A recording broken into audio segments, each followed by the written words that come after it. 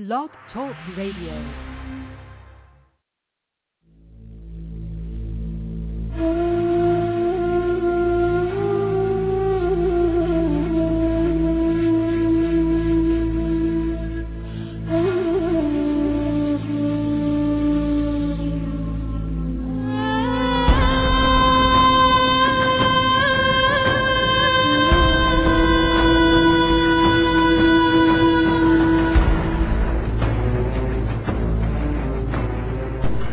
Planet X, Nibiru, megaquakes, nuclear war, martial law, New World Order, FEMA camps, guillotines, aliens, UFOs, fallen angels, Anunnaki. Their Earth will never be the same again.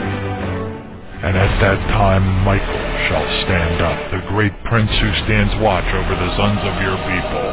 And there shall be a time of trouble, such as never was since there was a nation, even to that time. And at that time your people shall be delivered, everyone who is found written in the book. And many of those who sleep in the dust of the earth shall awake, some to everlasting life, and some to shame and everlasting contempt.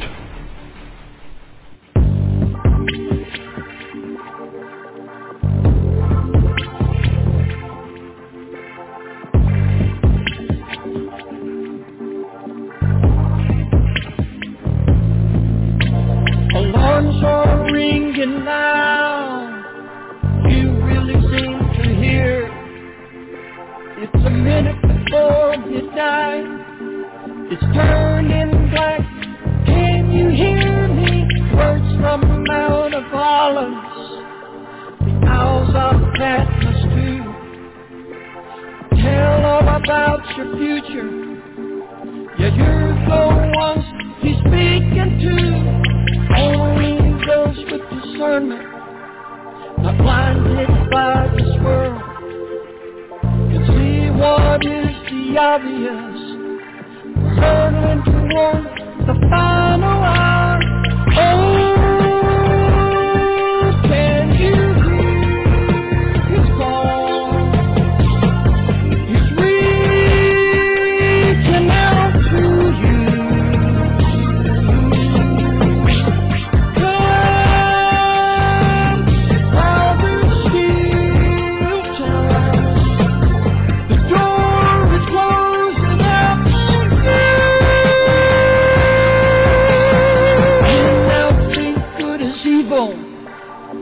Say that evil is good. Every man does what he thinks is right. In his own eyes, ignore the truth. Leaders talk about nuclear war. It's now just a push away. Judgment about to fall on man. Only the just will stand the day. Men led by evil spirits, they come from the other side, lead men to their destructive end. It's all written in His holy word. Oh, can you hear His call? He's reaching out to you.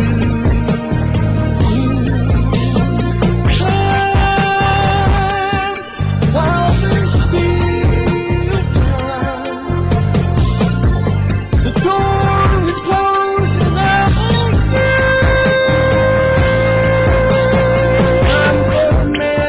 its course, 6,000 years have passed.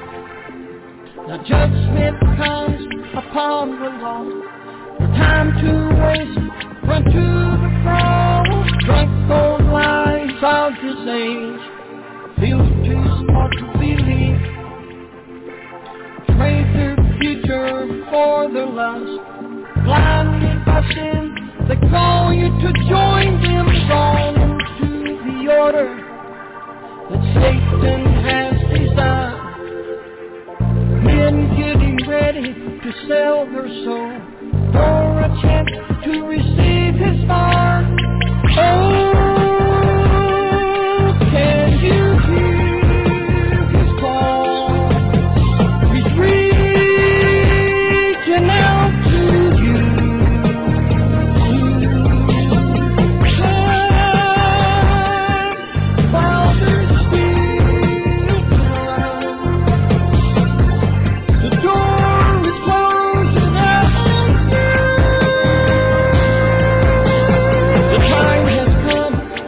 and you must choose.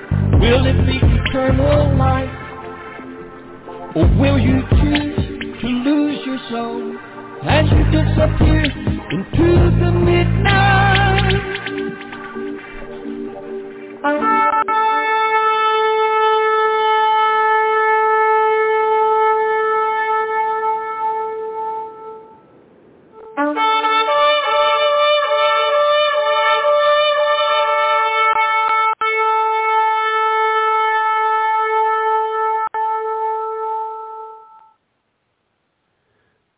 Heavenly Father, we praise your name.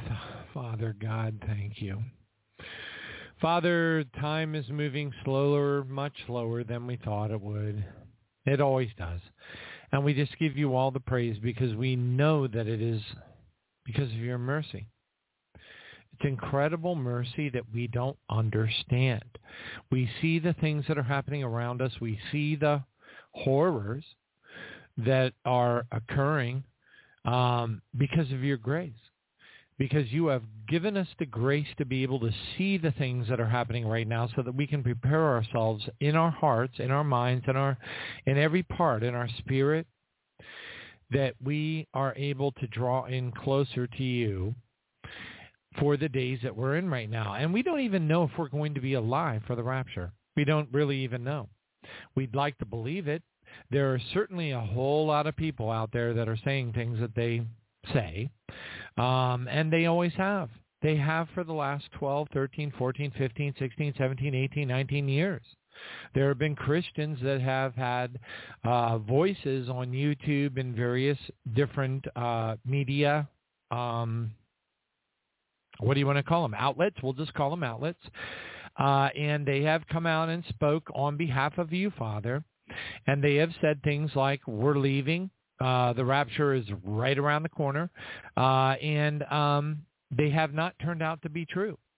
And it's okay because, Father, we all prophesy in part. We all perceive in part. We're all very hopeful. We want to come home so bad.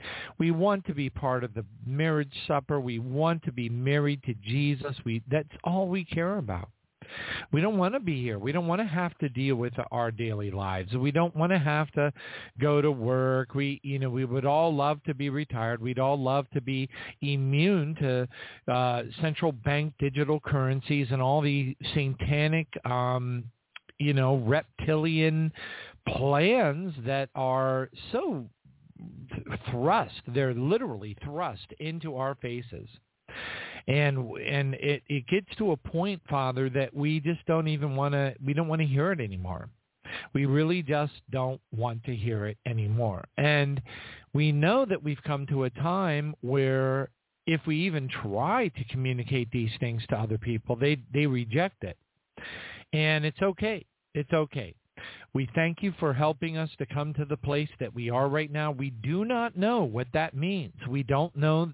Does it mean that we're going to leave in 2025? Does it mean that we're going to leave in 2024? Does it mean that there's even going to be a global reset in 2030 like these entities of darkness, these seething, filthy, stinking entities of darkness think that they're going to thrust upon us? Does that mean anything? Or are you, Father, our awesome Father, going to, through your mercy, going to allow it to become essentially another Priests of Baal moment where the fire of God comes down upon these entities and your judgments are thrust upon the earth and things are turned completely upside down? And it totally upsets the plans of the evil ones. And could it be true? Could that be what's coming? And if it is so, praise your holy name. And all we ask, Father, is that you maybe, just maybe through your mercy, would allow us to be able to endure these things and, deal with daily life. If we have to work, I pray in Jesus' name that those of us who do have to work, who have to, wake up on Monday and, do what we have to do to survive, we pray in Jesus' name, Father, that you will continue to bless us as you have, and it's been awesome. We worry about things. We don't live in day-tight compartments. We don't live one day at a time, sweet Jesus, as we're commanded to. We worry about stuff. We see all the attacks that are coming upon us. How can we avoid it? How in the world can we avoid it? And we could, but then would we truly be watching? Would we truly be watching for the thief that we know, metaphorically, is lurking outside of our windows? Would we truly be doing that? And we don't, the truth is, Lord, to be wise as serpents and gentle as doves, it appears to the best of our understanding that it takes on thousands of different levels. So many of our brothers and sisters do not see it. They don't understand it, or they only understand it to a certain level of those thousands of levels. And there's nothing we can do to bring them to the next level. They have to come by themselves. They have to walk that journey on their own. And we can try, but it will just meet with, as we know from experience, disappointment, frustration on our part, and there's no need for that. Father, we've come to a place right now. We believe it with all of our heart. I believe it with all of my heart, and I, for what it's worth, that we've come to a place that there is no coaching anybody along. There is no helping anyone see that there's more than meets the eye. If they want to embrace it, if they want to see it, if they want to be able to understand how deep we are into the darkness, how deep we are into the, for lack of a better term, we'll call it the tribulation period. If they want to see it, they're going to see it. And if they don't want to see it, they're not going to see it. And there is nothing we can say, nothing we can nudge them with, no email, no website, nothing that we can hand them that will change their minds. They are locked in. And it is only through your touch, Father, and through our prayers, which are very powerful. May we please be forgiven. Please, Father, forgive us for not realizing how powerful our prayers are. Please, Father, if there is anything that we could beseech you to forgive us of, is to not understand how powerful our prayers are. Because that has got to be the number one thing that troubles your heart in the walk of every one of our brothers and sisters out there. We don't get it. We don't realize, because we can't see it, how important each one of our prayers are, not only for one another, but for the lost.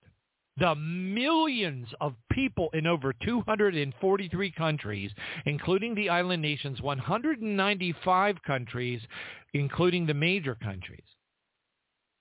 How important our prayers are for the lost.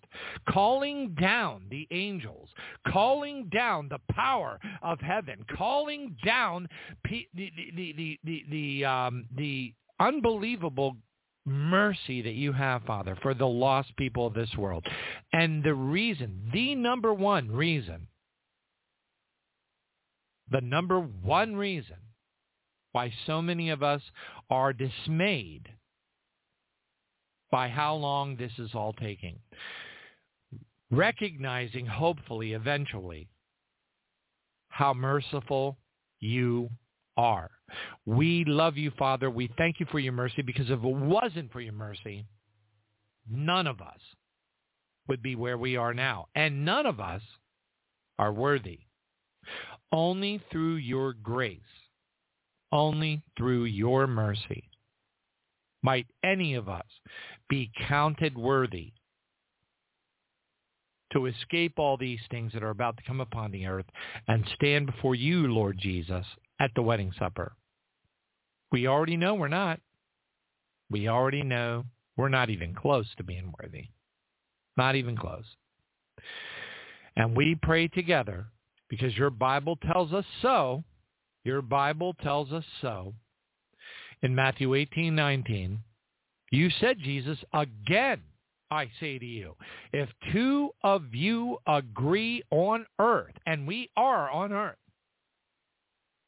if two of you agree on earth concerning anything that they ask, it will be done for them by my Father. And we hold that to you, our Lord, our Savior, the lover of our soul.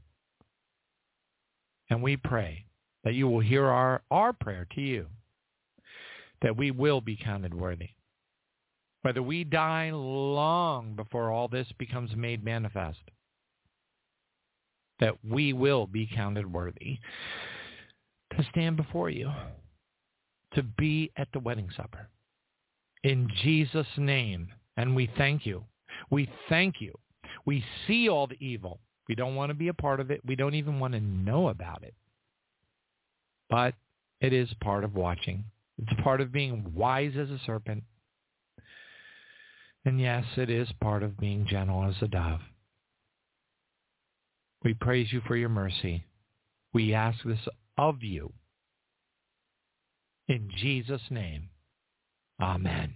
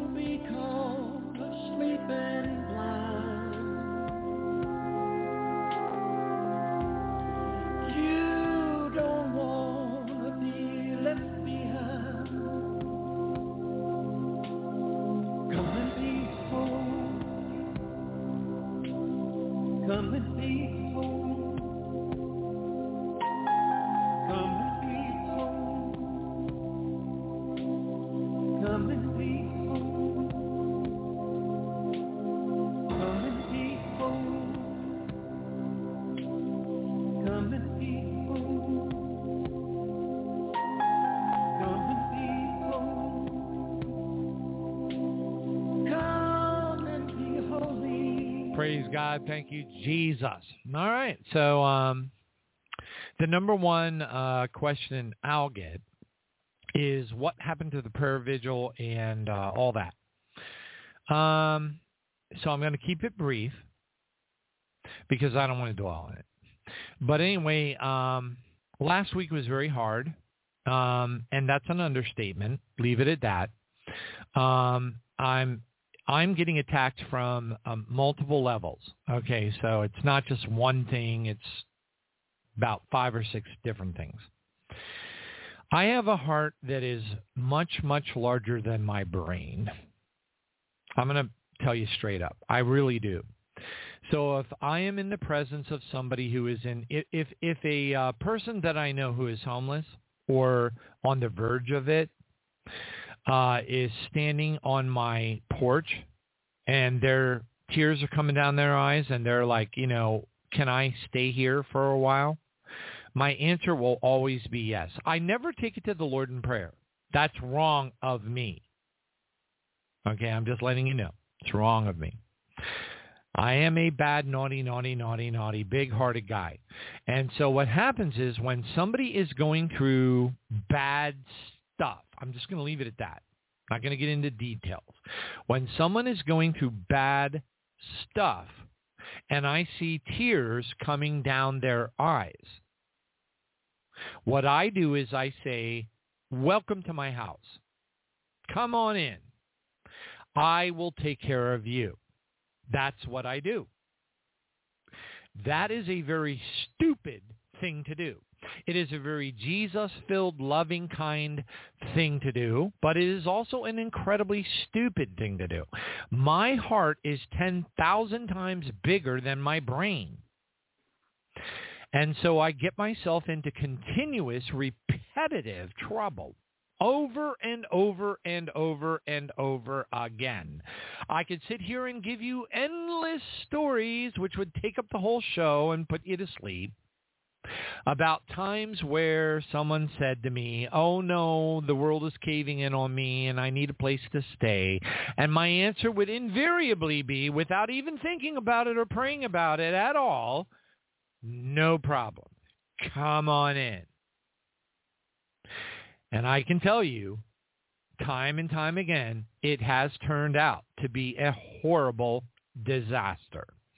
All right, now all that being said, you add that on top of, I've got to get this job done. It's 100 pages of write-ups. I ain't joking you.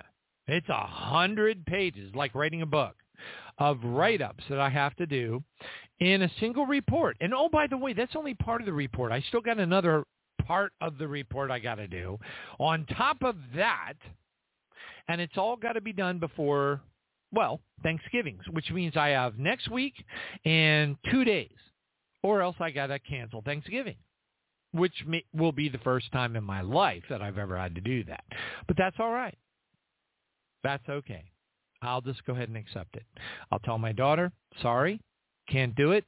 Can't have Thanksgiving. It's canceled. And I'm going to have to do what I got to do. All right. So anyway, so I've got that weighing heavily on me because I've already been told I'll be terminated. Okay. My current job is not the same as my last job. My last job, the department stood up for the consultants. Okay. That's what they did. They said no. They told the salespeople, no, tough bananas. We're not. No. No. And they would stand up for the consultants. My new company is the opposite.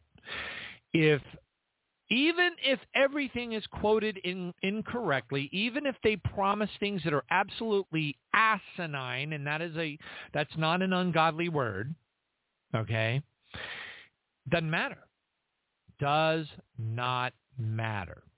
In my new company, the consultant is always wrong, and the consultant will always be terminated. That's just how they operate, and that's how it is. They're very successful. They make a lot of money. I'm not going to look a gift horse in the mouth. It is what it is, and God put me where I am for whatever reason. He put me here, okay? And I could go through the whole testimony of the miracle associated with, and the timing and everything. It was a miracle of Jesus. It was a miracle of Jesus that I'm where I am right now. So I'm not going to complain about it. I'm just going to say it is what it is. All right, so you put that together with the fact that my heart is 10 times. I feel like I'm like, a guest, on the Grinch Who Stole Christmas, where it says, and his heart was, was it his heart or his brain? No, his heart was, it became 10 times larger or whatever. That's how I am. I cannot stand to see somebody cry. I cannot stand to see somebody in a bad situation. And no matter what, I will do whatever I must do to help that person out, even if it's the stupidest thing that a human being can do, because I can't help it. I've mentioned to the listeners of the program many, many times that when you get enough Jesus inside of you, you don't go by a homeless person and say things like, oh, look at their sneakers. Those are new sneakers. They're obviously playing a scam on us. That is flesh. Jesus in us it looks past all those things.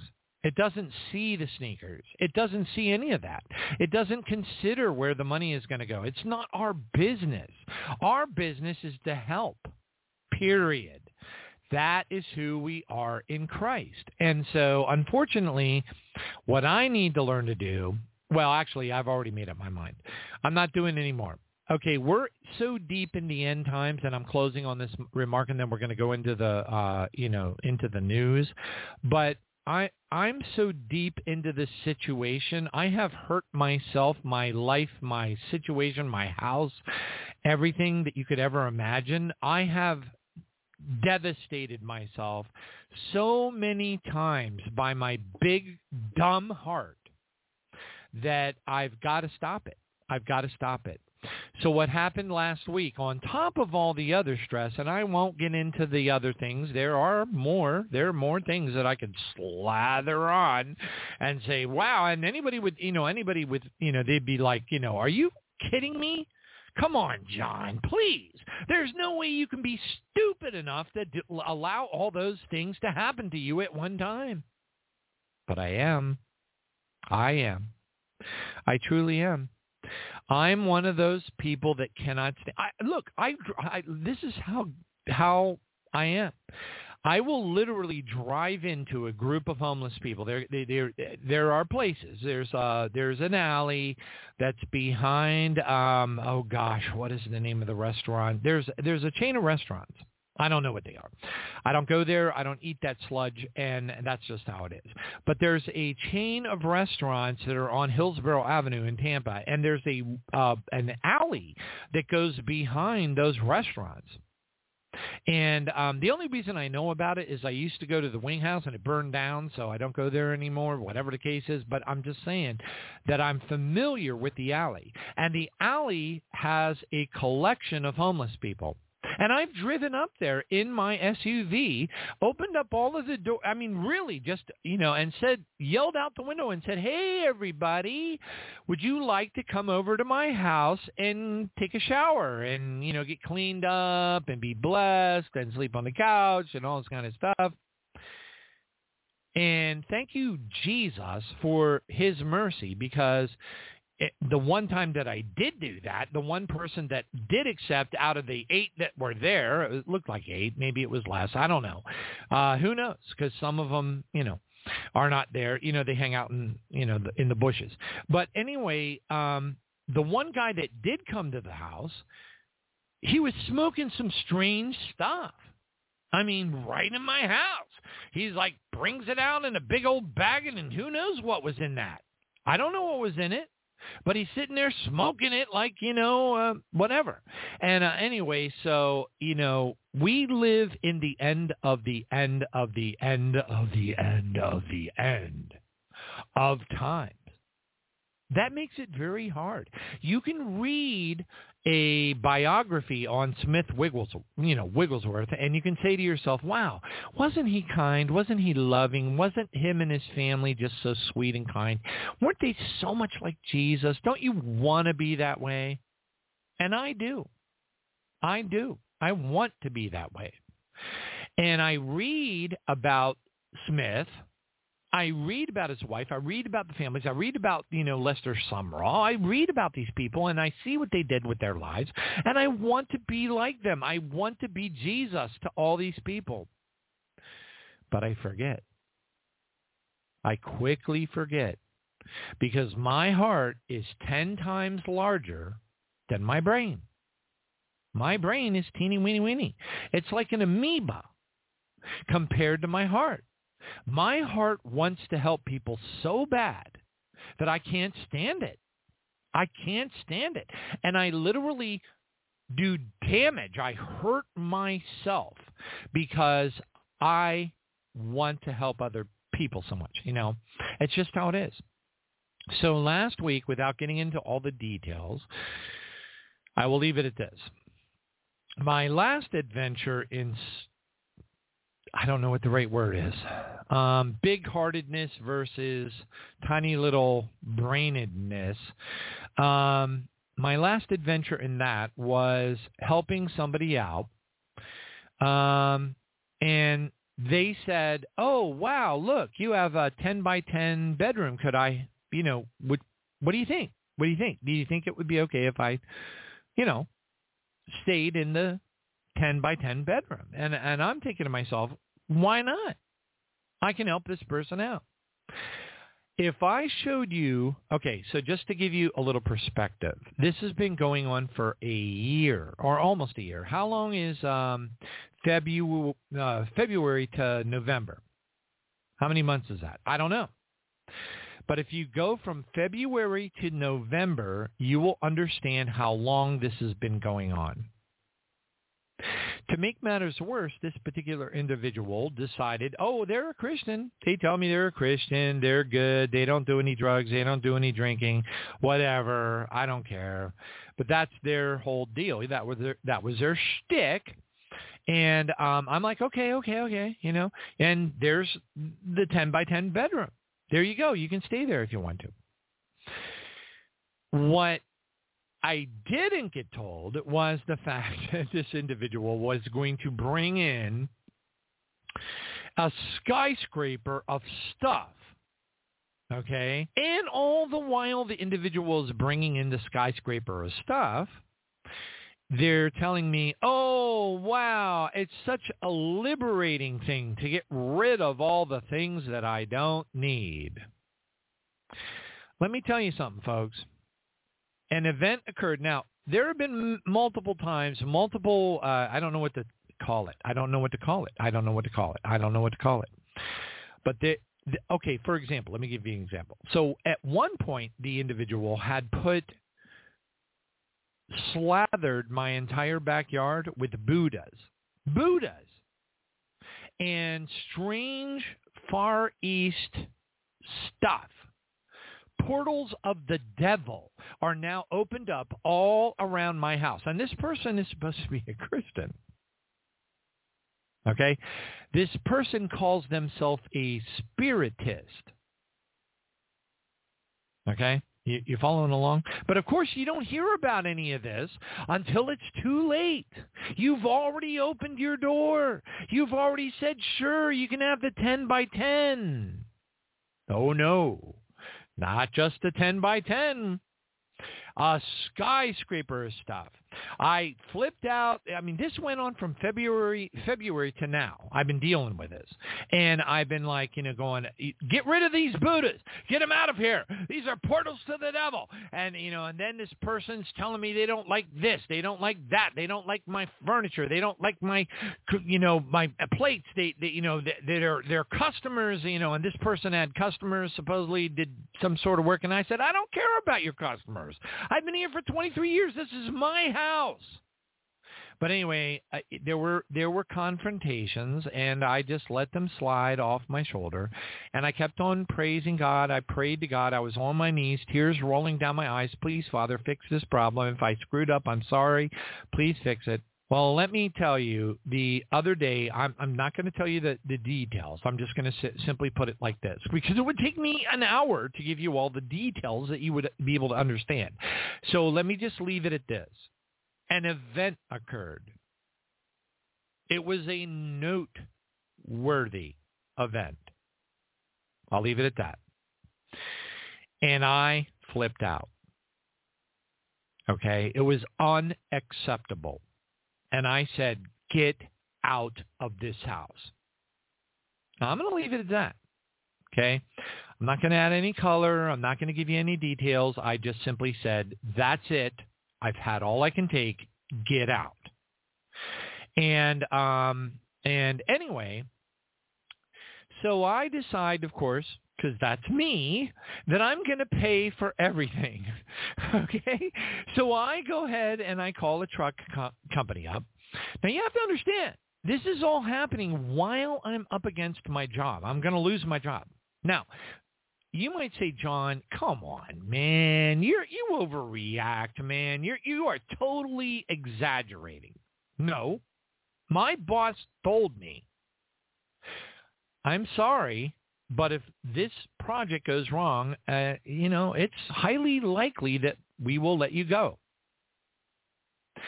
The reason it has to do with the way the company works, and I'm not going to get into that. And I really just don't even care because I'm in God's hands. It's God's problem, not my problem. I have to give it to God. We have to live in day-tight compartments.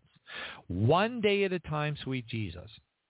I call them day-type compartments. We got to do that. If we don't learn now, we are not going to survive properly in the days ahead. For some weird reason, God has decided that each of us have got to be here for this. I don't get it. I don't pretend to get it.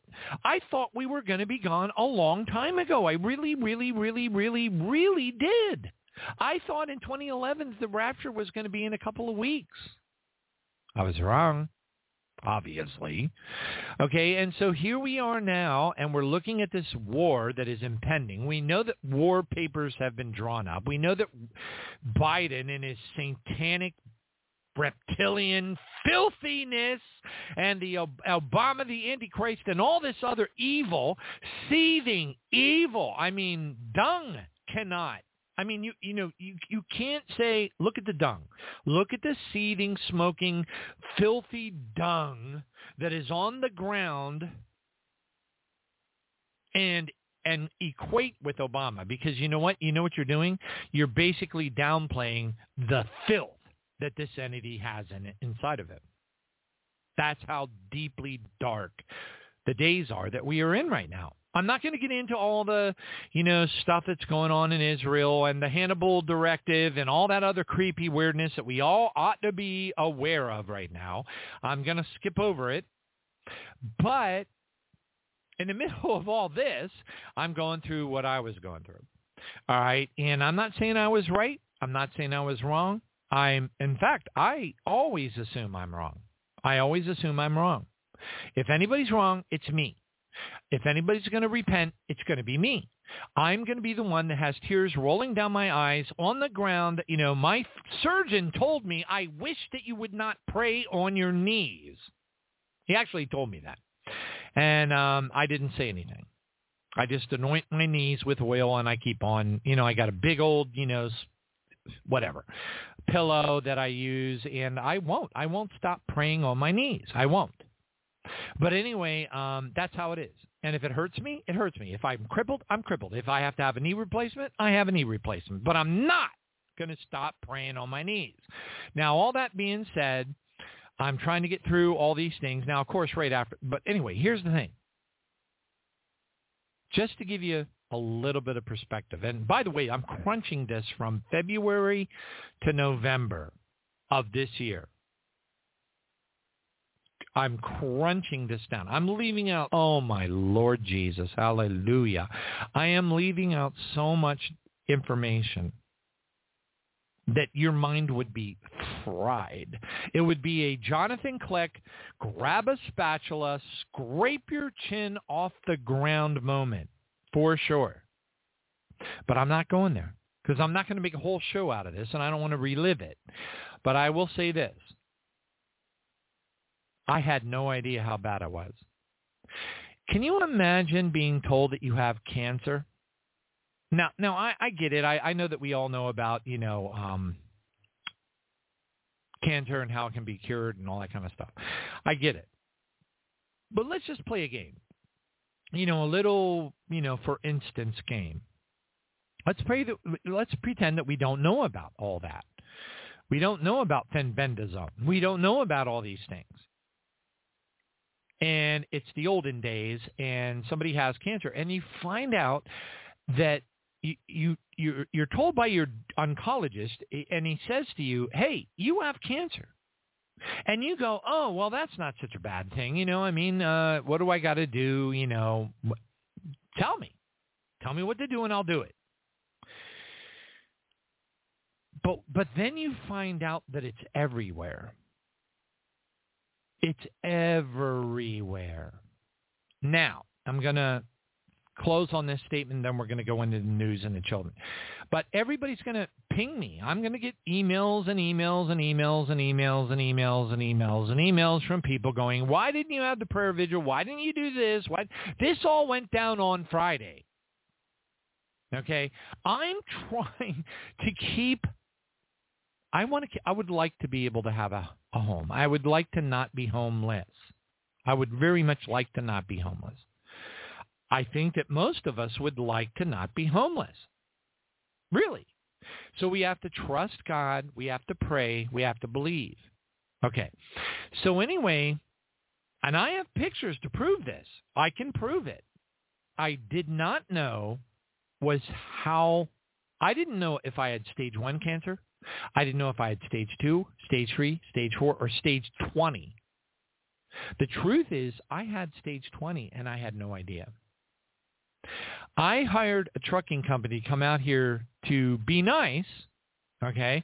I told this individual, I am not going to put up with being treated horribly as you are doing on a regular basis, and you got to go. You got to go. So the mandate was laid out, okay, and the mandate was under execution. Okay, so at this point, the judgment was judged, the jury was dismissed, and it was what it was.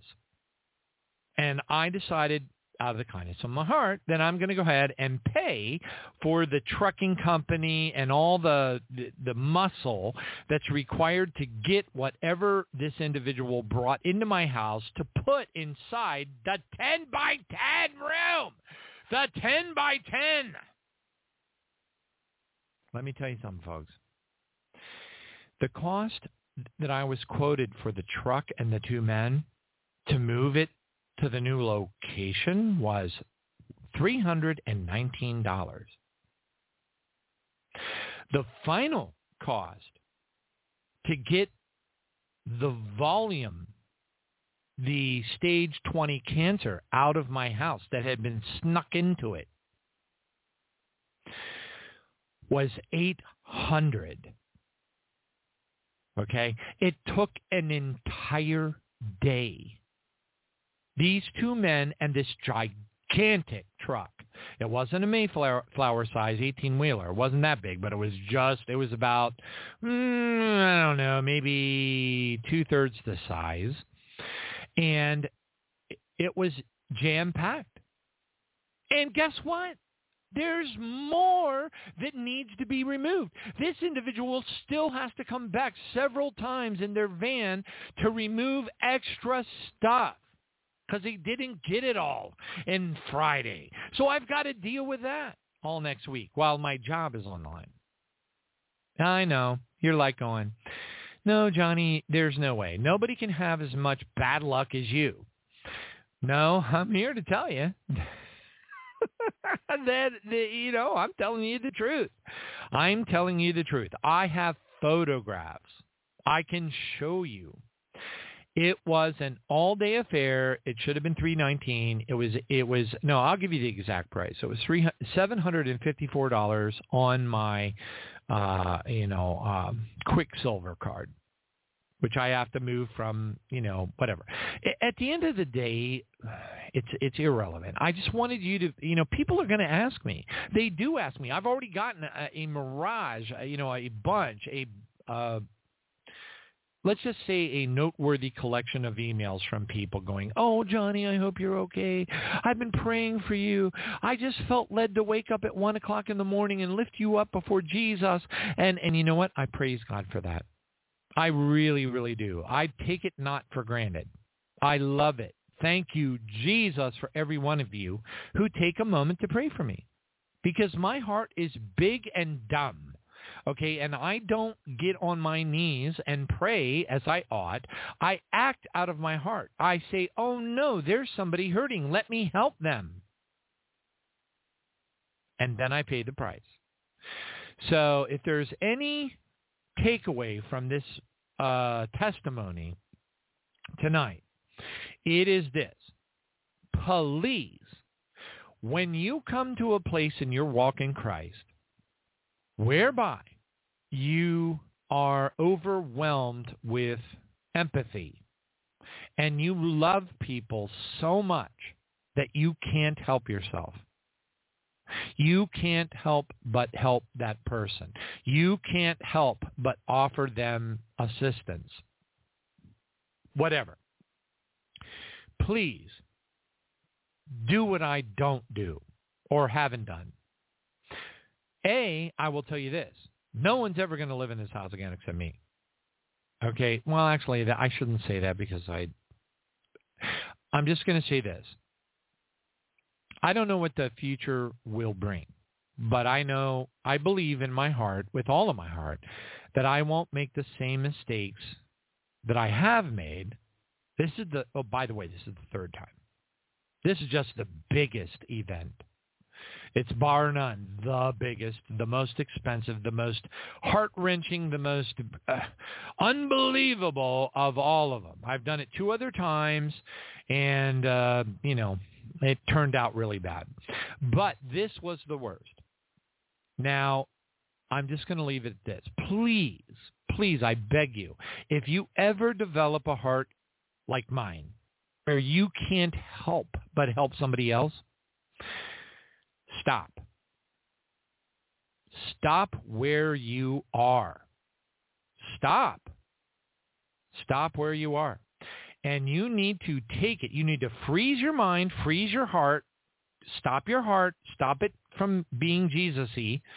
Don't let your heart be Jesus-y and overcome you like I do. Because what you're going to do is you're going to set yourself up to become vulnerable to a massive attack from the devil. That's what you're going to do. You don't know it. You feel Jesus. You feel love. You feel wonderful inside. You're like, oh my gosh, and you're just gushing with love and happiness and joy, and you're like, wow, what a wonderful opportunity God has given me to be able to be Jesus to somebody else. Well, let me tell you something. You need to stop. You need to go and get on your knees. If you do not get a confirmation from the Lord, and it might take you weeks, that person might be bawling, crying, on the verge of losing everything. But no, you've got to stop. Don't be like me. Please don't be like me. Because a lot of you might not be able to recover the same way as I can. Okay, I can recover because the Lord has blessed me with the job that I have. It's don't get me wrong, it's unbelievably stressful. And I know that if I lose it, God will find me another one. It'll be fine. Everything will be fine. I trust the Lord totally. I have to. We live in day-tight compartments. I had a conversation. I'm just going to share this with you real quick. I had a conversation with a friend, and I don't know how we got on this subject, but I was like, one of my favorite books is How to Stop Worrying and How to Start Living by Dale Carnegie. And in there, he has many stories where he has, where he met with people that were going through unbelievably horrible times. And he met this one man who, by the way, was some kind of merchant marine captain of a very large ship, maybe one of those Maersk liners, whatever, that goes across the Pacific from China to whatever, just a big ship. And he had a lot of people that he was responsible for. And he couldn't deal with it. He couldn't. He had so much stress, this guy, because he was worried about the lives of the people that he was responsible for. He was terribly worried about them. And he knew that every decision he made, every coordinate that he plugged into the navigational system, every order that he gave on that ship could potentially lead to several, a very large number of people dying. And he couldn't deal with it. He could not deal with it. And it ended up eating away at his internal organs. So he had heart problems, pancreas problems, kind of like type 1 diabetes when it gets the best of you. It's really bad. And all of his internal organs were failing. He went to the doctor, and the doctor said, "Sir, I'm sorry to tell you this, but you're not going to live 60 more days. You're going to die." So we got his prognosis, and due to stress associated with his worry of other people, people under his charge. He was so worried about making the wrong decision, about them dying because he made that wrong decision. That stress overcame him, and it ate away at his internal organs. And the doctors, they did the rundowns. They took the blood test. They checked his pancreas. They checked his kidneys. They looked at everything, his liver. And you know, it wasn't like the guy was like slugging down gallons of Jim Beam or anything. He was dying from stress. Literally dying from stress. And told he had maybe a couple of months. That was it. And his testimony was that he had to learn to live in day-tight compartments. Now, if you don't understand what that means, you have to understand Navy talk. Okay, now most of you won't understand this because most of you have not been in the Navy. I have. For a long time. So I'm here to tell you that the first thing they teach you is that, well, not the first thing, but one of the things they teach you is that you have to know how to tighten the compartments when the water is rushing at you. So when a torpedo hits part of the ship and blows a big hole in it, the water is going to come rushing in, and you got to run for your life, and then you close the compartments. There's lots of these little compartments, and they have these round, I don't know what to call them. They're hatch things, and you just swirl them around and around clockwise until they lock, and they tighten the compartment, and the water cannot come through into the next compartment. And you keep on running, and then you tighten the next one, and you go to the next compartment, and you tighten the next one, and you go to the next compartment, and you tighten the next one. That's what's called watertight integrity. That's what it's called, watertight integrity. Well, this particular captain who is about to die realized that if he did not live in day-tight compartments, he was going to die. He was going to die. He knew it. He was already told that by his doctor. It was a fact. So he made the decision to live in day-tight compartments. He made the decision that every day when he woke up, he had one day. By the way, this is 100% Bible. This is all Bible. He had one day that he had to survive. He had one day that he had to make decisions. He had one day that he could do what he could do to save people's lives, to make the right decisions, to navigate the ship the way that it needed to go. And he decided in his heart that he was going to live in that one day. That was it. Day-tight compartments. And we all need to learn to live in those day-tight compartments. And you got to understand, this is 100% biblical.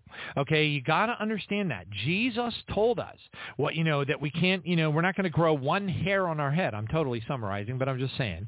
We're not going to grow one hair on our head.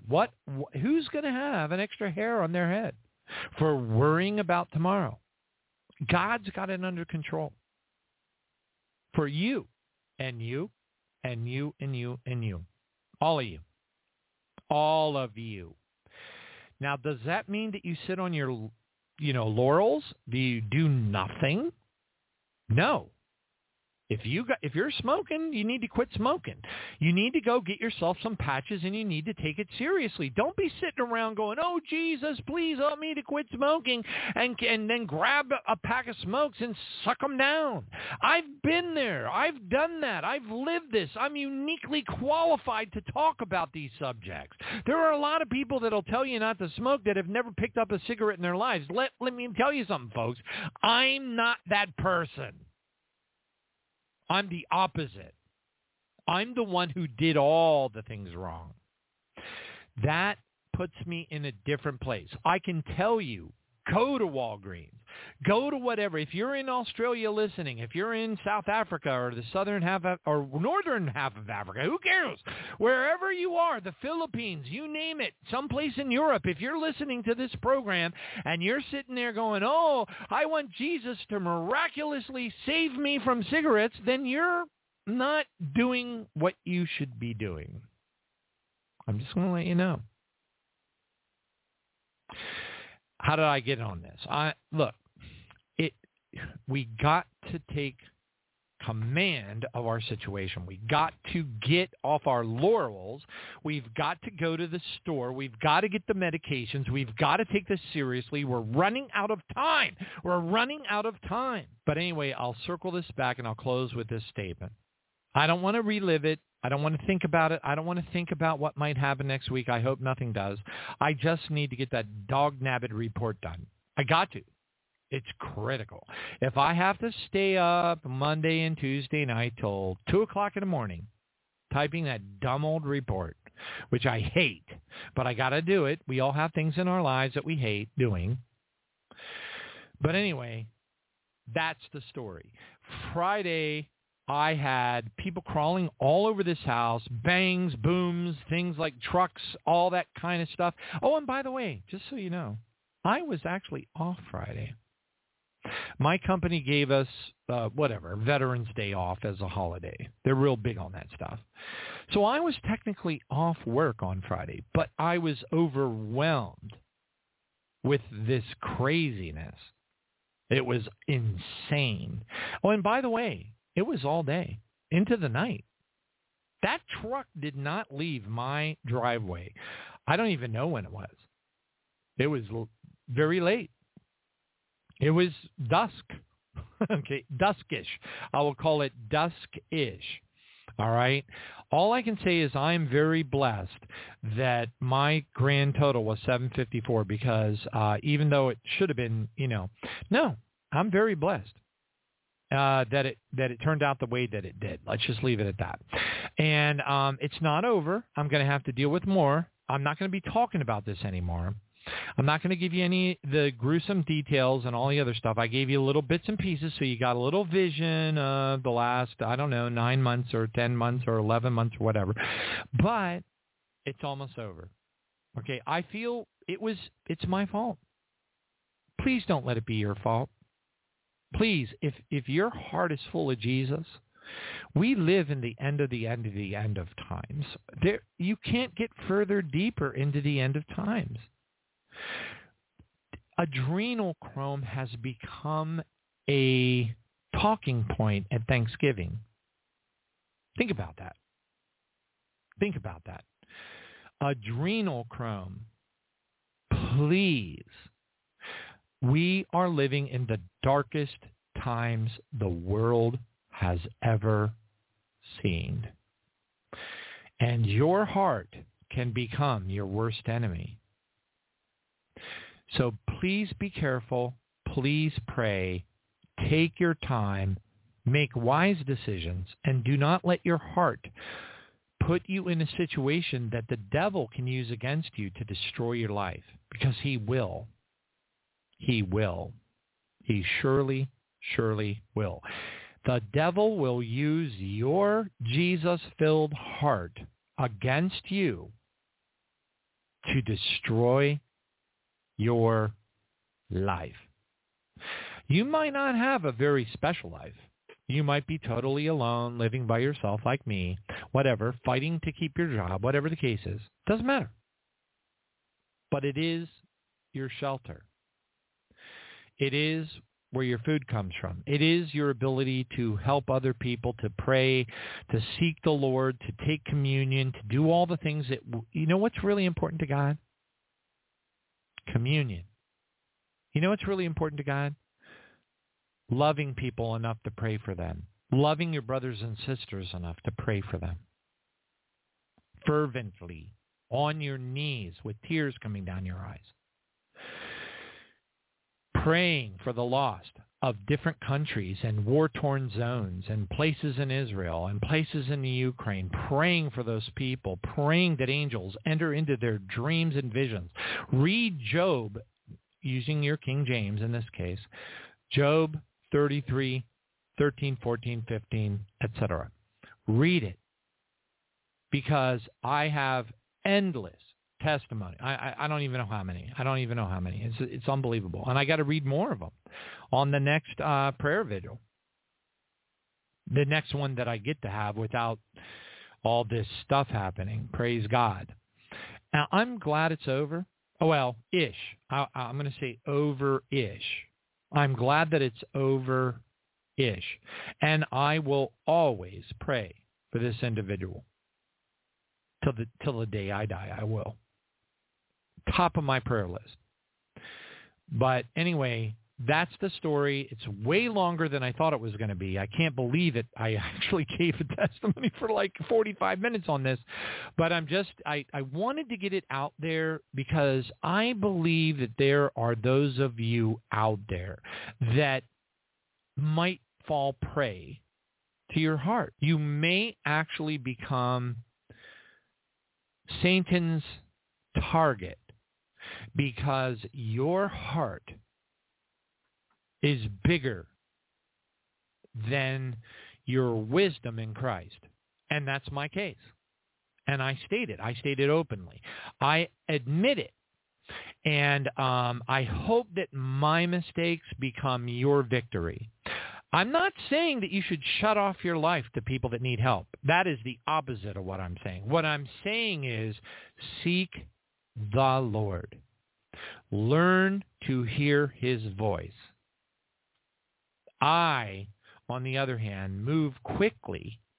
I'm impetuous. God told me I'm impetuous. I'm like Peter. I do things, knee-jerk reaction. Boom, boom, boom, boom, boom. Oh, 10 by 10 room. No problem. It's yours. I do not seek God. I don't pray for 3 weeks. My heart of Jesus overwhelms me, and I want to help. And that's how I am. And I'm telling you, folks, in this day and age, it may be the death of you. It could completely destroy your life. It could hurt people. Worse, and so please learn from my mistakes, I pray in Jesus' name, that you do, and understand that seeking God and being patient, learning to hear God's voice, learning to cast lots, learning to trust the answer that comes from the casting of those lots is critical. I casted lots over this situation, and the Lord told me I was in trouble. So I went to my knees and I begged him to please help me get out of the dungy situation that I got myself into because of my heart. Anyway, long story short, it is what it is. Praise God. Thank you, Jesus. I pray in Jesus' name that you learn from my mistakes and you are very careful, because as your sanctification process continues in your walk during these very, very dark times, you may feel very deeply led to help somebody. Probably. If the burgeoning, growing love of Jesus explodes within your heart as it has mine over all these years, you will come to a place where you can't help it. You have to help them. But you've got to be careful. Not like me, not like Peter. You have to be very careful. And seek God, cast lots, and you know what? If you don't get an answer, freeze. Leave it alone and don't move forward, because otherwise you're going to go through what I went through. And the net end result will not be as positive as you would like. So what is that saying? The road to hell is paved with good intentions. I mean, I think that's a little bit of a strong, phraseology or whatever, colloquialism to use in this particular case. It wasn't that bad, but I'm just saying, please learn from my mistakes please consider this to be one more of very many testimonies that I have given over the last 7,000 plus radio shows and 13 approaching years of doing this program. What do I call it? Applied Christianity, and understand that you got to take your time. Don't let your heart overcome you. Because if you do, folks, see, God has my back. I know he does, because this could have turned out really bad. But it didn't. It became a money problem. I spend the money. God will take care of me. I believe that everything's going to be fine. I live off of your prayers. I live off of your prayers. I believe with all of my heart that if it wasn't for your prayers, the listening audience praying for me, I know not all of you do. I get that. But those of you who do, I guarantee you that I am tear-filled, gushing, seeking God, begging him to please bless you and anoint you and to fill you with prosperity. I'm not talking about a new Mercedes-Benz. I'm talking about his divine protection. Protection over your family, protection over your jobs, protection over all of our existence, and a glorified position in the kingdom of heaven. That's what I'm praying for. For you. Because I make mistakes and I need your prayers. So anyway, on that note, praise God. I just wanted to share. I didn't want it to be this long, but thank you, Jesus. This particular show gives me that extra time to be able to do that and get it off my plate. Okay, because people will ask me, tell me more.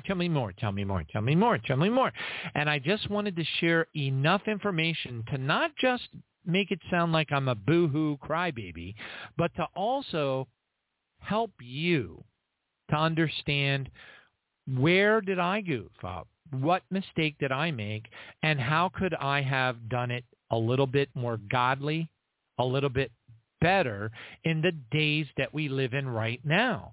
We live in very, very dark times. All right. Praise God. Thank you, Jesus. Hallelujah. Anyway, on that note, let's go ahead and head, let me see here. Yeah, into the news. Praise God. Thank you, Jesus. Here we go. Ladies and gentlemen, may I have your attention, please? It's not normal. It's just wrong. It's not normal. This is disturbing. Game over.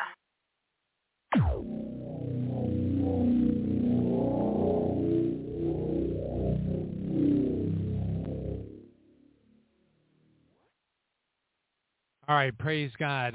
Let me go ahead and scroll in on this particular subject. Oh, it's not working. Hold on. All right, here we go. All right, FCC powers have been given. This is important. The reason why I put this at the top of the news list is that it's that critical. I will be having conversations with Elena, Sister Elena. She's awesome. Possibly other people. Hold on a second. I got to get the air moving in this room because it's hot. But anyway, this is bad. Okay, we knew it was going to happen, but we didn't know when. And we don't know to what level of intensity it's going to manifest itself in. But I believe it's the beginning of the end of tribulation now. Now, when I say the end of tribulation now, what I mean is I'll take down the website and I will stop doing the radio show. Now, for those of you who have emailed me in the past and said things like, oh, no, Johnny, please, no, don't do that. Don't even talk about that, please. Folks, we live in very bad times. I'm going to share something with you. I should not do this because it might give false hope, and I don't like doing that.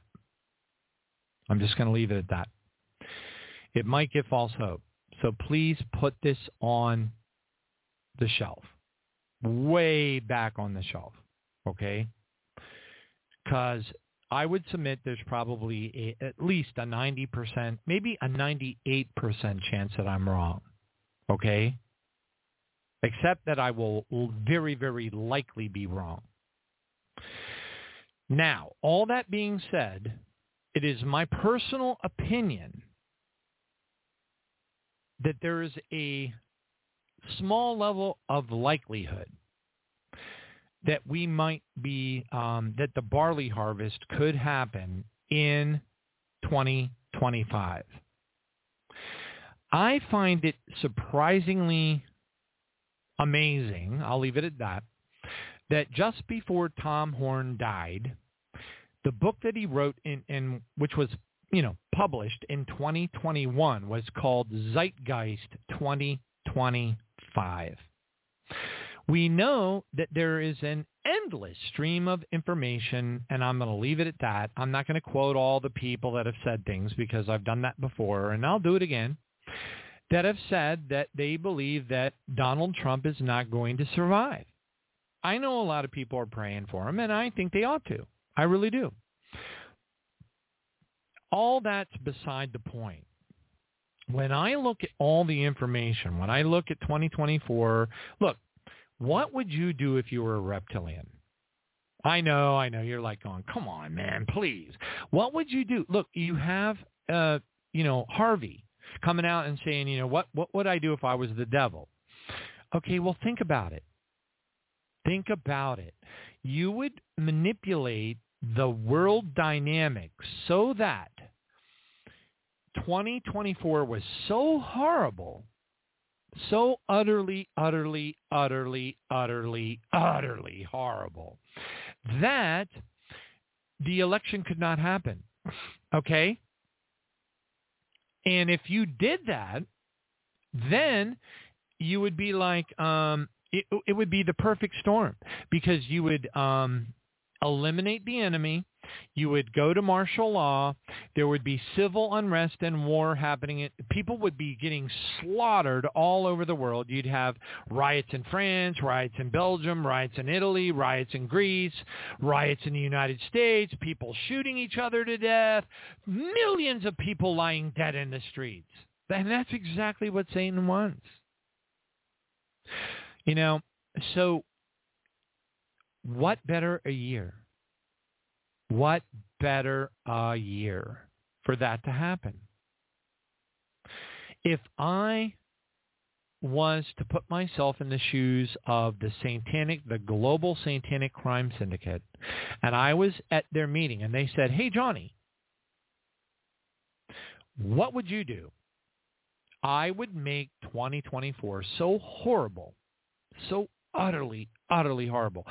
I will just use as an example, Colonel Douglas McGregor, Tucker Carlson, Alex Jones, General Wesley Clark, all of them, and there's more, that have come out and said they do not believe there will be a 2024 election. I am very, I like to let people talk. I love to bring on guests and hear what they got to say.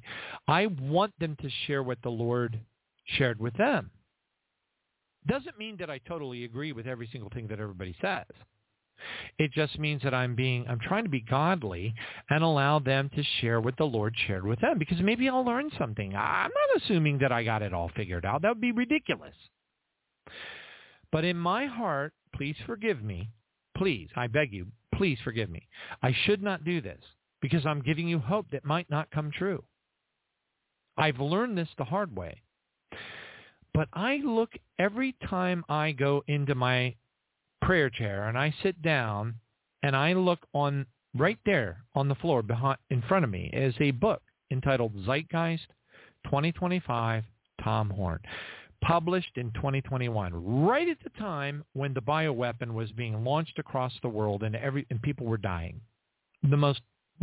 And we haven't even begun the journey. They're going to attack us in more ways than we can ever even imagine. That's why the ceremony vision is so important. When is the barley harvest. All I can tell you, folks, is the testimonies of the people that have talked about they saw in the rapture, which obviously was the barley harvest, because the wheat harvest is going to be after the meteor hits, and the world is going to be destroyed. So we know that the barley harvest happens in a relatively peaceful, normal-ish time. That's what we know through logical deduction. So based upon that, looking at what we have ahead of us, looking at World War III being completely mapped out, it's not even debatable. It used to be debatable. I used to write articles. World War III is probably going to happen in 2010. Here's all my data, and I'd put all this tons of data up on website and all this, and Fifth Fleet in the Mediterranean, and I'd make my argument. I was wrong. But look at what we have now. It's unbelievable. It's really unbelievable what we have right now. So all that being said, with people like Tucker Carlson, for crying out loud, Colonel Douglas McGregor, does he even believe in Jesus? What about Scott Ritter? We don't even know if these people were believers. It's irrelevant, because the point is all of the data is pointing to the same end state, all of it. So I wonder to myself, could it be Tom Horn's obviously up there putting, silverware on the wedding supper table with Chuck Missler and some other wonderful brothers and sisters. You know what I'm saying? I mean, how big is the wedding supper? Have you ever thought about that? How many tables are there? 1 million? I mean, there's a lot of people that are going to be there. Don't even forget about the guests. Matthew 22 talks about the guests. All right. I mean, how many are there? How big are those tables? I mean, how much work is that going to take? Are they ready now? We don't know these things. All we know is when we look at this earth from above, everything's lined up. Everything is lined up. So I wonder to myself, could it be that book, Zeitgeist 2025, hit the jackpot? Because we know that 2030 is the target date for CBDCs and all the other filthy, evil, stinking, horrible things that these entities from the bowels of Sheol want to do to us. Right?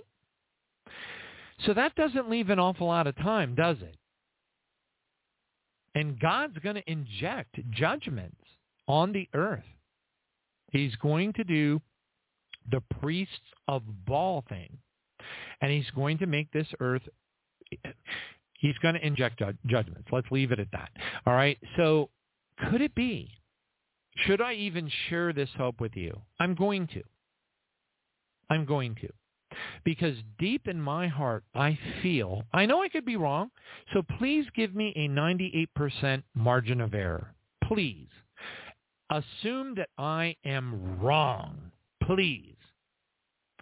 But when I look at all the stuff that's going on and all the horror that we're going to have to go through, because God's going to put us through some icky stuff. He's going to put us through some really icky stuff. Why would he do that? Because our Father needs us to give hope to people who will have no hope.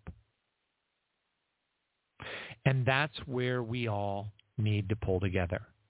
Our prayer is so vital. It's so vital. I met with there's a lady. I know she's not listening now. Her name is April. And her and I used to talk a lot on the phone, but life got in the way and she moved and whatever. We don't talk anymore. Her name was April. April was taken into the spiritual realm, where the demons and the wars and the spiritual wars and the principalities and the powers and the thrones, and they all fight with each other and all that.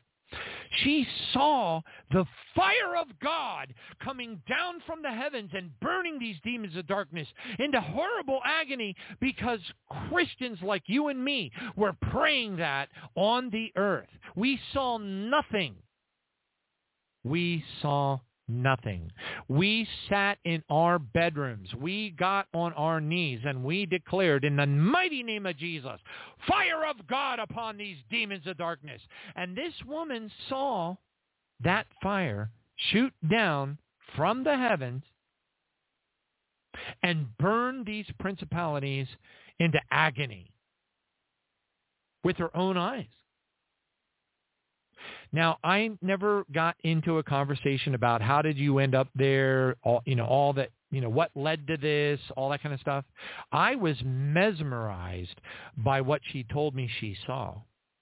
And I have had people tell me that they have seen fire swirling around my house. I spoke to Matthew Perry in Australia, and right in the middle, I'm like telling him, okay, well, you're going to need to call into the radio show around 10 o'clock on Monday, 10 o'clock a.m., because you're in Australia, and that's about the same time that, and all this. And he stops me in the middle of our discussion, and he goes, hey, I just need to let you know that I can see your house and there's fire swirling around your house. There are two huge warrior angels standing at your front door of your house. And I just started to bawl. Tears were rolling down my face. I never told anybody that's how I prayed. This guy had no idea. We had never met before. He didn't even know I had a prayer vigil show. Had no idea. He was given a vision from God to let me know that my prayers for myself were actually a reality. And so are yours. Make no mistake. Please do not underestimate the power of your prayers on praying and praising God, because even if you don't see the results, it doesn't matter. It doesn't matter. It doesn't matter. You need to keep praying. Praise God and thank him for the results, because those results are going to be a reality in your eternity. Please. All right. Anyway, the FCC has been given by Biden, who we all know is not even a human entity, and being controlled by the Antichrist, that the FCC commissioner, Brendan Carr, is freaking out. So the actual commissioner of the Federal Communications Commission of the United States of America is freaking out because the entity that refers to itself as Biden, okay, is giving the FCC carte blanche, unlimited power over all things the Internet, over your emails, over your chat sessions, over your websites, over everything that you do, over your phone calls, because do you know that a very, very large percentage of your phone calls are now Wi-Fi? They are literally traveling across the Internet as Wi-Fi signals. Guess what? That means that the Federal Communications Commission has power over every word that you say, everything that you think, everything that you type, everything, and it is happening right now. Yes, it is that bad. All right, praise God. Thank you, Jesus. Hallelujah. So anyway, let's go ahead. I wanted to get that out there because I've had these conversations with Elena, and you know what? I'm not going to jail. I'm not going to be a J6er. I'm not going to let these entities come to my house, grab me, and throw me. Now, I know that they could come now, and I'm going to keep my eyes on how this progresses, because a lot of times it's incremental. What they do is they come out and they say that you can't, that any website or any entity that has more than 10 million listeners or hits or whatever the number is, that you are subject to this new law. So they do it incrementally, 10 million, and then they lower it, and then they lower it. Next thing you know, it's everybody. All right, so I'm going to watch this very closely. And I wouldn't be doing this program if I wasn't, I know that helicopters could land in my cul-de-sac. I know that black, Tahoes could, and men in military gear and whatever could come and take me away right now. I get that. I get it. I totally get it. I've known it for years. I've made audio bites, to make fun of it, in a kind of a way. I don't want to get drug out of my house kicking and screaming, but I'll tell you what, I will praise Jesus so much, so loudly in the back of that Tahoe that they will cap me. They will kill me before I get to wherever it is they're taking me, because I will fill that place with so much love of Jesus, so many prayers. I will lay my hands on them. I will drive them absolutely nuts, and they will end up killing me, and I will be in heaven. Hallelujah. I'm not worried about it. Okay? Otherwise, I wouldn't do this. Thank you, Jesus. But I wanted to let you know that if a law, Romans 13, gets implemented that makes what I do illegal, then I will spend my time in prayer, saving the souls of the lost, praying for people, praying for the listeners of the program, praying for the people on my prayer list, as we all ought to be doing. Okay, our prayer to God is more important than anything. And we make the horrible mistake of assuming that it's not. How sad is that? Let it not be true. Let us remember that our prayers cause, oh my gosh, if you heard the testimony of April, if you heard what she saw, because of the fact that we are praying on a dark, filthy, stench-filled, satanic, demonically controlled earth out of faith, our prayer power is 100 times more powerful than the prayer power of the people in heaven. I ain't joking you. Our prayer power cannot be quantified. I'm just letting you know. And those are the testimonies that I have been given firsthand. So please believe with all of your heart the truth. And the truth is, your prayers are more valuable to God than you could ever imagine in 10,000 lifetimes. And live it, because they are. Praise God. Thank you, Jesus. Hallelujah. Now, on that note, let's go ahead and go deeper into the news. Praise God. Thank you, Jesus.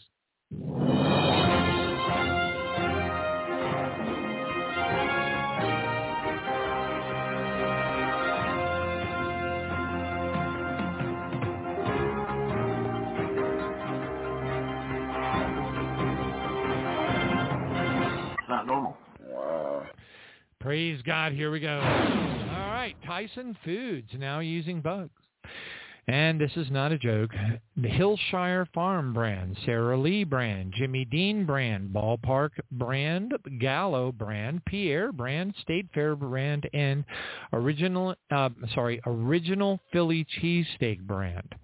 All of those brands, which are owned by Tyson, are now adding Acheta domesticas, Grillotis sigillitas. They're also adding Tenebrio molitor, and they're also adding Lacosta migracula, or migracura. It's very hard to pronounce. Those are fancy terms for crickets, mealworms, and grasshoppers. So Tyson Foods has been overtaken by Bill Gates. These are entities. These are filthy, filthy, horrible, disgusting entities from the bowels of hell. They are entities. Very, very filthy entities. Okay? WEF, Global Satanic Crime Syndicate entities. They are not human. They are not human. Okay, and all this stuff is happening in front of our very eyes. Hillshire Farms, Sara Lee, Jimmy Dean, Ballpark, Gallo, Pierre, State Fair, Original Philly cheesesteak. Guess what? You're now eating bugs. All right. Praise God. Thank you, Jesus. Hallelujah. Here we go. Panama unrest, copper mine now controlled by Canada. Of course, that has been going on for quite some time. It will continue to go on for quite some time. And I just wanted to get that out there for those of you who may not be aware of it. All right, praise God. And let me just go ahead and take a look. Yeah. Okay, good. Wanted to make sure that my show notes didn't blow up on me, which has been known to happen. Praise God. Thank you, Jesus. All right, and looking at my time. Yep, no, I got good time before we bring on Zen, who might make it. Don't have absolute confirmation yet. We will definitely have Dr. Joye join us, so praise God for that. She's got a lot to share, and that's awesome. But let's go ahead and continue onward. Wait a minute. Real quick, because we have the time. Hey, kids! And by the way, folks, I have an unlimited amount of hope that from this point forward, the shows will be normal. I won't have interruptions. I won't have massive things happening, and everything will be just fine. Okay? So I am praying that I just got over Mount Everest, and we're going to coast right into a very normal series of programs that we all need to get through the days ahead. All right? Praise God. That's what I'm praying for, and I'm believing it with all my heart. All right? So all that being said, kids, again, are you ready? Kids, I went to the zoo and I saw a bag. Wait a minute. Wait a minute. Oh, no. No. This one's a repeat. Uh-oh. I'm in trouble. I'm going to go ahead. I went to the zoo and I saw a baguette in a cage, and the zookeeper told me that it was bred in captivity. A baguette. Kids, do you know what a baguette is? Do you know what a baguette is? I like baguettes. Okay, baguettes to me are awesome because it means, what do they call that? Whatever. But anyway, baguettes are awesome, and now's the time of the year for lots of baguettes. Kids, what animals love to close envelopes? Seals. Seals, kids. Come on. You go, come. What's going on with you guys? Oh, you like that one, huh? Wow. All right, I'll take it. Kids, what is a horse's favorite hairstyle? A ponytail. A ponytail. Come on. Come on. What's going on here? What's slowing you all down today? Anyway, praise God. Thank you. Hallelujah. And, folks, if the mountain seems too big today, climb a hill instead. If the morning brings you sadness, it's all right to stay in bed. If the day ahead weighs heavy and your plans feel like a curse, there's no shame in rearranging. Don't make yourself feel worse. If a shower stings like needles and a bath feels like you're going to drown,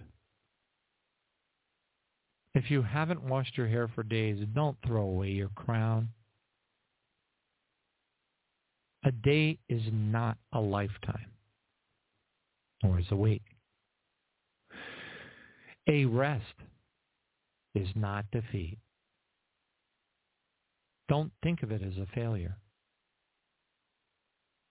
Just a quiet, kind retreat. It's okay to take a moment from an anxious, fractured mind.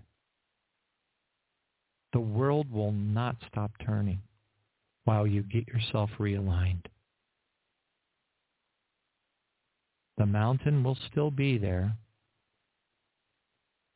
when you feel like trying again. You can climb it in your own time. Just love yourself. Until then, we live in dark times. Cut yourself a break. Forgive yourself.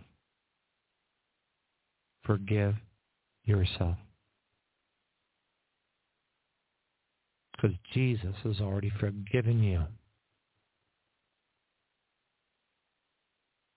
Brush off the dust. Get up. Praise his holy name. And start all over again. It'll be fine. We're leaving real soon. Yes, I did. I used the word. My favorite word. Soon. We really are. Hang in there. Don't give up. Everything's going to be just fine. Forgive yourself and believe. I believe my Bible, and I believe you do too. And we're on earth, and when two or more are gathered together, Father, let us be counted worthy. In Jesus' name. Hallelujah and amen. All right, next one up. Global power grab by the World Health Organization. We already know that these things are happening. We got the World Health Organization treaty going on. It's being synergized and kind of like, blended together with the United Nations one. So we got all that stuff happening. So just be advised. I'm not going to play the audio bite here because we're all intimately familiar with these things happening. Yes, it is easy to get lost in all the stuff that's happening in the Middle East right now. Yes, it is easy to forget all the stuff that's happening in the Ukraine. Yes. Now, it's not easy for me, okay, because I know people, right? I know people that live over there, and I'm going to keep on praying for them with all of my might, okay? None of this is stopping. It's just getting worse. Okay? And it's important for us to remember that because it's very, very easy to look around us, to look at, do your doom scrolling on Twitter, do your doom scrolling on, Instagram or whatever it is you're doing, or, TikTok if you can tolerate that, but whatever. And assume, no, things are what. The entities of darkness do not want you to understand how bad things are. All right? This is very, very important for all of us to be able to grasp. They don't want us to understand how bad things are. All right, praise God. Thank you, Jesus. Hallelujah. All right, the next one up. Lauren Boebert, guns and more guns. Lauren Boebert sends thoughts and prayers, she says, to Lewistown. And this is public. I'm not, picking on her, but she's got her entire family armed with AR-15s for her Christmas card. We'll leave it at that. All right. Anyway, on that note, let's move on.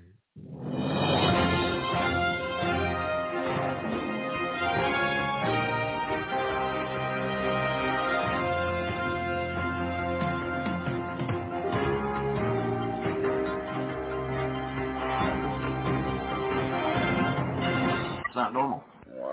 All right, praise God. Executive orders. Oh, I've got to put this one. I got to mark it. That one there's for when we have more time, and we're going to have more time. We're going to have more time. I will get to playing this. I know I will. I believe it with all of my heart. Well, providing that the Chinese don't start paratrooping down on the United States, which, by the way, could happen any minute now. All right, hold on a second. That's testimonies. Okay. Palestinian Prime Minister Mohammed, I can't say this name, Shataya, tells aid conference in Paris that Israel is not waging a war against Hamas, but against all Palestinians, and that international human rights laws are being violated. So according to this particular individual, that is his position. And by the way, that is also the position, for what it's worth. I, Philippians 3:20, am a citizen of heaven. All I want to do is go home. I just want to go home and be with Jesus. I know that probably the vast majority of the people listening to this program right now, whether it's live or recorded, would like to join me. We want to go home and be with Jesus. But we're going to do our jobs. We're going to pray for the lost. We're going to pray for the lost in Oceania, Asia, the Middle East, Europe, Africa, South America, the Caribbean, Central America, North America, and then we're going to do it all over again. We're going to pray for the lost across 195 major countries, 234 countries, including the island nations. And then we're going to pray for one another. We're going to beseech God to give us all strength and to count us worthy to escape all these things and stand before Jesus at the wedding supper. And we're going to do that until we leave. This news is only for the purpose of keeping us, as Jesus said, watching for that thief, looking out the window, knowing that we're leaving. Praise God. All right, we are now 19 minutes away. Hold on, 15, 16, 17, about, just lost another minute. From bringing on Dr. Joye Pugh and also possibly Zen. Don't know. I don't have 100% confirmation yet on Zen. It's okay. He's one of the busiest guys in the world. Praise God. But anyway, I am not going to play this. I am going to tell you about it because it's flying across the internet at light speed. Many do not believe it. Many do not want to believe it. It is known as the Hannibal Directive. The Hannibal Directive is what's known, let's just call it a take no prisoners directive. Okay? What it means is, I don't even want to repeat it. Daggone it.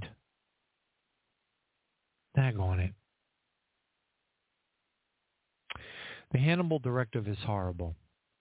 The Hannibal Directive is a fact. The Hannibal Directive is and has happened. The Hannibal Directive resulted in many people dying that shouldn't have died. The situation is not what it seems. It's much more horrible. We're living in some really dark times, folks. You can look up the Hannibal Directive. You can go on, as a matter of fact, you can go on Twitter if you want to, if you have an account, and just type in Hannibal Directive, Hannibal Directive. I have 2 live video feeds and one man actually explaining it all with the video feeds. I've already known about the Hannibal Directive. I've had conversations with Stephen Ben-Noon in private about the Hannibal Directive. It's unbelievable. It's beyond horrible. Words cannot describe. But I'm not going to be the one. Sorry. You can look it up if you want to. To me, it's right up. It's in line with adrenochrome and killing babies. And you know what? I don't want to talk about that either. I'm so sick of this evil place, I can't stand it anymore. It is very hard to do this job. It is very hard to show up on this radio show. I am here to give you hope. I want to give you hope. I want to share with you all my screw-ups so that you don't make the same mistakes as me. And I want to help you as best as I know how to not be trapped in the world of evil churchianity. I don't want you to be sucked into that pit of hell, because that's what it is. I don't really think that there are good churches out there. I know there are people that tell me there are, but I don't want to go and find out. I have very, very tall expectations. And most people don't even understand why I have the tall expectations that I do, because we have eroded, our Christianity has eroded into a sick, filthy pot of, have you ever seen a cesspool being cleaned? I'm not saying that, maybe you found a wonderful church. Good for you. Good for you. Good for you. I'm not saying that they don't exist. That would not be, how could I know that? How in the world could I know that? I couldn't. And I don't know what your background is. You may come from a Catholic background, so you're going to have a different viewpoint than I am. And that's fine. There's nothing wrong with that. But anyway, the Hannibal stuff, the baby killing stuff, the adrenochrome stuff, all that creepy, weird, creepy stuff, I'm sick of it. I want to get out of here. I want to get off this alien demon-infested rock. Hallelujah. Thank you, Jesus. As a matter of fact, you know what?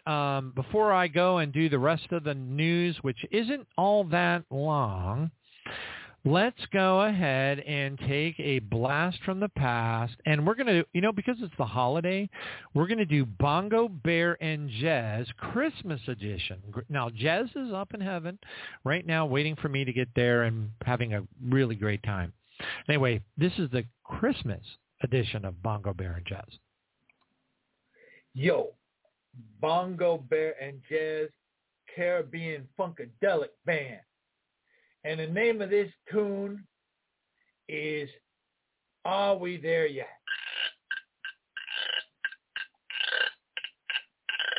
Are we there yet? Yo, yo.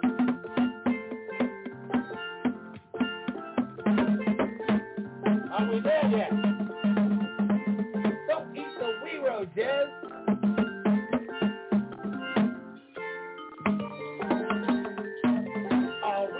Yet. Are we there yet, man? Are we there yet? I'm saying, are we there?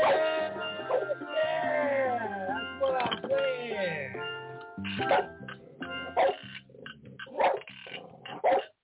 I don't think we're there yet.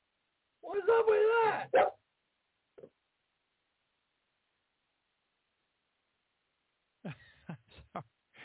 I ran and tried to get my water filled up, and I didn't make it in time anyway, so that's all right. Praise God. Yeah, I need a little bit of break. Hannibal Directive, too creepy. Children, adrenochrome, all that kind of creepy weirdness. I've had about enough of it. I think most of us have had enough of it. Praise God. All right, so we have this particular individual. I don't know who this is. I think I do, and I do not like this individual. However, let me just go ahead and try to play this audio bite. If it's a terrible audio bite, I will kill it in midstream, and we'll, move on. All right, praise God. So let's go ahead and bring this up. Oh, wait, I don't even know if I have the switch set correctly. Hold on. Oh, there we go. All right. Oh, this is going to the wrong place. Hold on. Let me try again. All right, hallelujah. That was a whole bunch of Arabs all coming together and saying, we're going to attack, this is it, we're going to attack Israel, So there's a lot of that going on. Greatest danger that we have been for years, and actually the entire region is in the greatest danger we have been for years. We could theoretically be just 24 hours away from a nuclear war because there is a credible threat that Hezbollah and other Iranian allies will attack Israel with tens of thousands of missiles, in which case Israel could defend itself with all the weapons it has, including nuclear capabilities. So this is a very dangerous moment. All right, praise God. So you heard what he had to say. I don't care who he is. He looks like that WEF freak. But anyway, if I looked like him and if he isn't a WEF freak, and I look like that, I would be very tempted to grow facial hair or do something to not look like that entity. All right. Anyway, Nikki Haley, praise God. Hold on a second. Here we go. So Nikki Haley actually says during a live presidential debate, which, you know, is such a waste of time, but whatever, she came right out and told everybody that they got to, you know, wipe out Hamas, which really is just another way as Hillary, who we know is a 9-foot-tall Draco reptilian. By the way, I gave Stephen Ben Noon, Dr. Bill Deagle's testimony about shaking the hand of Hillary and seeing that she was a 9-foot-tall Draco reptilian. And Stephen was like, how do you get your hands on this stuff? I've had this stuff for like over a decade. And Bill was on the show, by the way. So we got, not only did we have the audio of him saying that, but we also had him come on the show and share it again. All right. Praise God. Thank you, Jesus. So, so Stephen was kind of like, where do you get this stuff? So anyway, next one up. Hallelujah. Here we go. The San Francisco homeless have disappeared. So, I'm just going to tell you. You know, so there's supposedly some kind of a meeting between Xi Jinping and the entity, the filthy, stinking entity from the bowels of hell that refers to itself as Biden, are meeting in, supposedly, San Francisco. Well, everybody, I don't want to say everybody, but a very noteworthy number of individuals who are very familiar with and have, you know, the homeless are all gone. They disappeared. There were thousands of them everywhere. Feces in the streets. And they have disappeared. And everything's been cleaned up and made pretty. Where did they go? We already know. FEMA camps. FEMA camps are not going to be in your strip malls. You're not going to see them. The biggest, most evil ones are out in the desert. They're on military bases. According to Doc Marquis, who was on the program before he passed, there's one in the desert out in Nevada that has the ability to kill 40,000 people per day. Do you think that's the only one? All right. So anyway, they are already beginning to grab them all up and put them in trucks and take them away to the FEMA camps. What are they doing to them there? All right. Anyway, praise God. Hey, something else to pray for. God will reward you. Pray for their salvation. Pray that in their dreams and visions of the night that Jesus, in accordance with Job 33:14 and 15, will show up and lead them to salvation. Praise God. Pray they will be saved.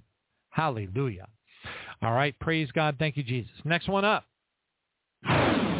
Liar and Satanist. New House Speaker Mike Johnson says there is insufficient evidence at the moment to begin formal impeachment proceedings against Joe Biden. So once again, we have been hoodwinked and lied to by someone who refers to themselves as a Christian. Dear Heavenly Father, I pray in the name of Jesus that your will be done. That's all I ask. Your will be done. I ask nothing more than that, O Lord, in Jesus' name.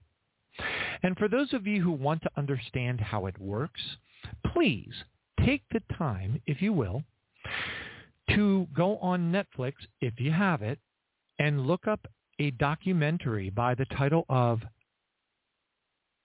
The Family. By the way, Obama was part of The Family. They masquerade as Christians. They think that they are appointed by God, but they contort the meaning of Romans 13. They are satanic and they are liars. And God will deal with them. I, for one, will not pray for them.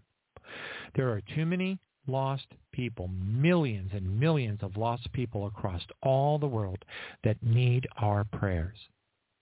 And God can deal with them as he sees fit. That's up to our Heavenly Father. I, for one, will pray for the lost people in Oceania, Australia, New Zealand, Solomon Islands, Papua New Guinea, Indonesia, Laos, Cambodia, Vietnam, Thailand, Philippines, Asia, Russia, China, Mongolia. I will pray for the people in Kazakhstan. I will pray for the people in Uzbekistan. I will pray for the people in Norway and Sweden and all over the world. The Caribbean, Central America, El Salvador, Uruguay, Paraguay, Chile, Peru. I will pray for all of them. I will pray for them every day. I, for one, pray for them as part of my morning prayers almost every single day. And you too. Every listener of this show, I pray for you fervently. Praise God. All right, another headline before we bring on Dr. Joye Jeffries Pugh and maybe Zen, if he can make it, praise God, is Tucker Carlson. No, I don't even want to mention this.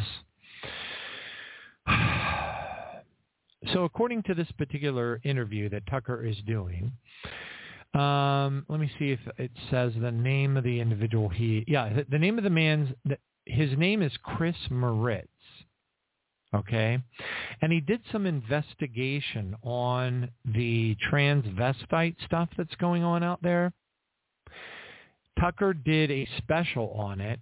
It turns out that while we're all being distracted with things in the Middle East and whatever else is out there, this is I don't even know what the number is. I don't even know how many tens of millions, hundreds of millions of dollars this is. But according to this expert, Chris Moritz, it is a massive industry tearing apart the bodies of little children. I'm going to leave it at that because I don't feel like talking about it. It makes me sick. And I got to wake up tomorrow and I got a bunch of stuff I got to deal with. So I'm not going to talk. I'm not going to talk about adrenochrome, fine. Babies, I get it. It's horrible. I can't think of it. But this, same thing. It's all horrible. It's unbelievable. It's unbelievable. I am blown away by the mercy of our Heavenly Father. I'm blown away. Because if I was God, I would have vaporized this planet a long time ago. A long time ago. And that is an amazing amount of mercy. That's why our prayers are so important. Another headline, praise God. Israel fires shells in Lebanon. I'm just going to let you know, folks. I keep my eyes on this stuff, and I'm letting you know that the Arab nations have come out. They're unifying. Now we got the Sunnis and the Shiites, the north and the south of the Arab nations who basically hate one another, are now coming together. Remember, the enemy of my enemy is my friend. Therefore, they're now coming together and they're now unifying in their position statement. And their position statement is we need to all get together and destroy Israel. All right. Enough said. Read your Bible. It is in Luke 21, verse 20. Hallelujah. Thank you, Jesus. Yes, we are that far along into the end times. All right. Praise God. Next one up. Thousands have flooded into the streets of New York City, and I could play the audio for this, and all you would hear is a bunch of people screaming and and yelling and shut it down, kill them, and all this other stuff, because you know why? Because the whole world is in a riot state right now. I'm telling you, I could just sit here and rattle off. I know my countries. I don't know all the countries. I don't. 195, are you kidding me? That's a lot of countries to memorize. But because of my ham radio hobby, I know a lot of countries. I can rattle off probably more than, I don't know, maybe 150. But I'm just saying, they're all rioting. All right. That ought to speak volumes to you. Hillary Clinton, we must kill Hamas. Boy, she can't shut up enough about this. And when you got a 9-foot-tall Draco reptilian, okay, on all the media out there telling everybody that we must kill everybody in Gaza, we got to kill, murder, maim, torture, kill, maim, torture, murder, maim. The leaders of the Arab and Islamic world have convened in Saudi Arabia to discuss matters related to Gaza. Let me tell you something, folks. When the Sunnis and the Shiites are coming together and breaking bread to talk about what they're going to do to Israel, it's time to pay attention. Hallelujah. And on that note, let's go ahead and bring on Dr. Joye Jeffries Pugh and maybe even Brother Zen Garcia. Here we go. Yay,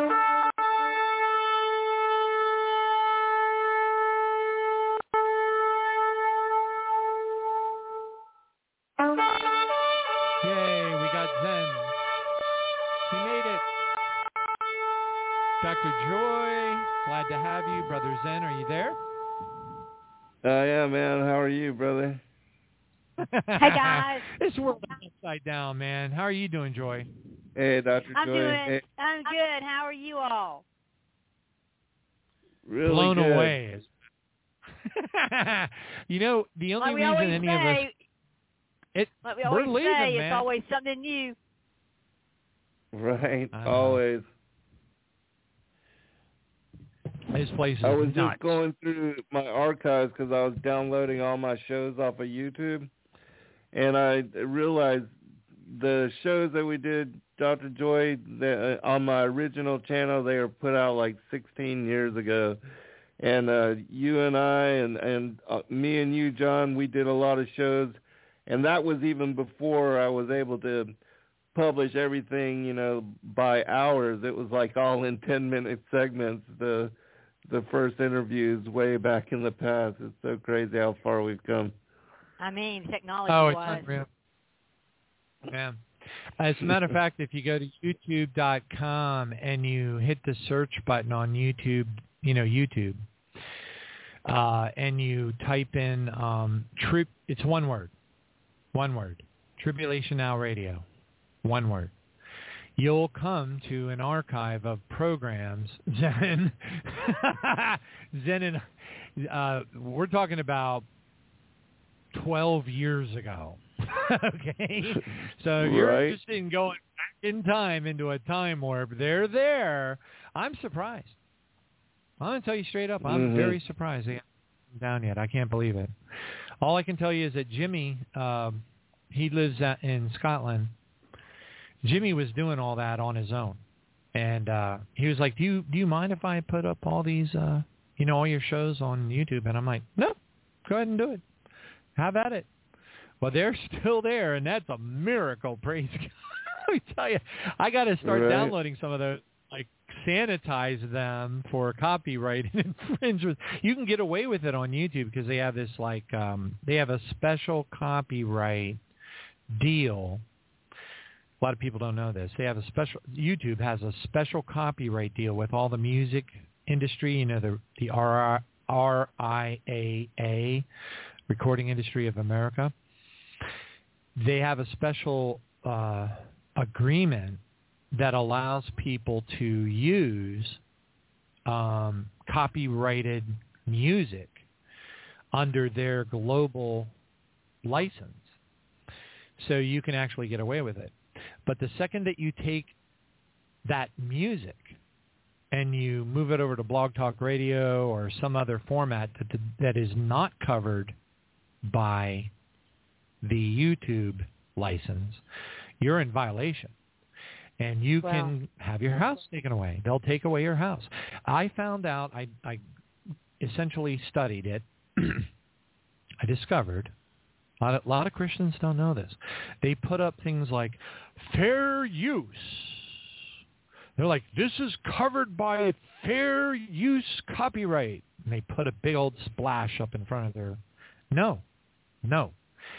If you are playing 2 seconds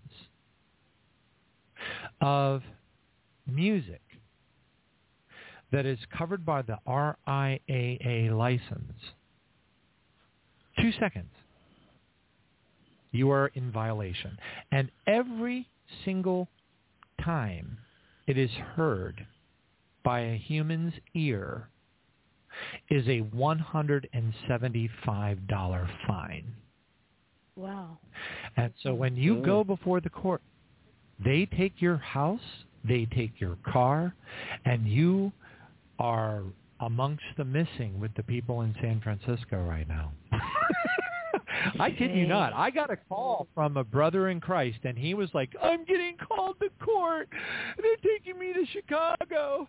They're going to take away everything. And I was like, oh, my gosh. I was freaked out. I had no idea. I didn't know. There is no fair use when you are playing, if you're playing Carrie Joby, 2 seconds of Carrie Joby music, you are in violation of the law. And there is no fair use. I did not know that. And it scared me so bad. I was like, delete, delete, delete, delete, delete, delete, delete, delete, delete. So the only ones that exist, Zen and Joy, of some of our older stuff is at Tribulation Now Radio, one word, YouTube. It's covered under, the YouTube license, and I just leave it alone and pretend like I don't know about it. Anyway, I'm going to turn the mic over to you guys. Have at it. What a weird world we live in. This is insane. Strange. I tell you, it is. It's beyond words. But if anything, it just proves to us that we are living at the end of days. I mean, clearly the things that you discuss, John, and all that you do every time you come on. Anyone that's been following you for any length of time or following Zen and I, we've been talking about these things many, many years before they actually came to fruition. And so what we're seeing is just an escalation of what Scripture tells us is going to happen at the end of days. And there were two things that I really had that came across my desk this week that were really concerns to me, because I see the infiltration of demonic activity escalating to a point that is beyond words. And the two things that I wanted to talk about were the fact that there is a drag queen that has done a couple of videos. And what really just blew my mind was that they had garnered the #1 spot on iTunes on the Christian charts with their music. And the video was so beyond itself. I have a good friend that had been in the music industry and had done a lot of work with music, musicians and things of that nature, who sent me the information on this, really what you call a transvestite. And I was amazed to see the video, because it was in a church. It was actually filmed inside of a church. And those people in drag went in singing all about their LGBT stuff. And they literally changed the pastor who was preaching the Word of God by stripping his clothes off of him and making him look like a drag queen. And then the people in the congregation, including children, are in the congregation, and they start stripping their clothes off, and they get into leather, all the things that sexual perversion, the rainbow, everything, and they're using children in those videos to do that.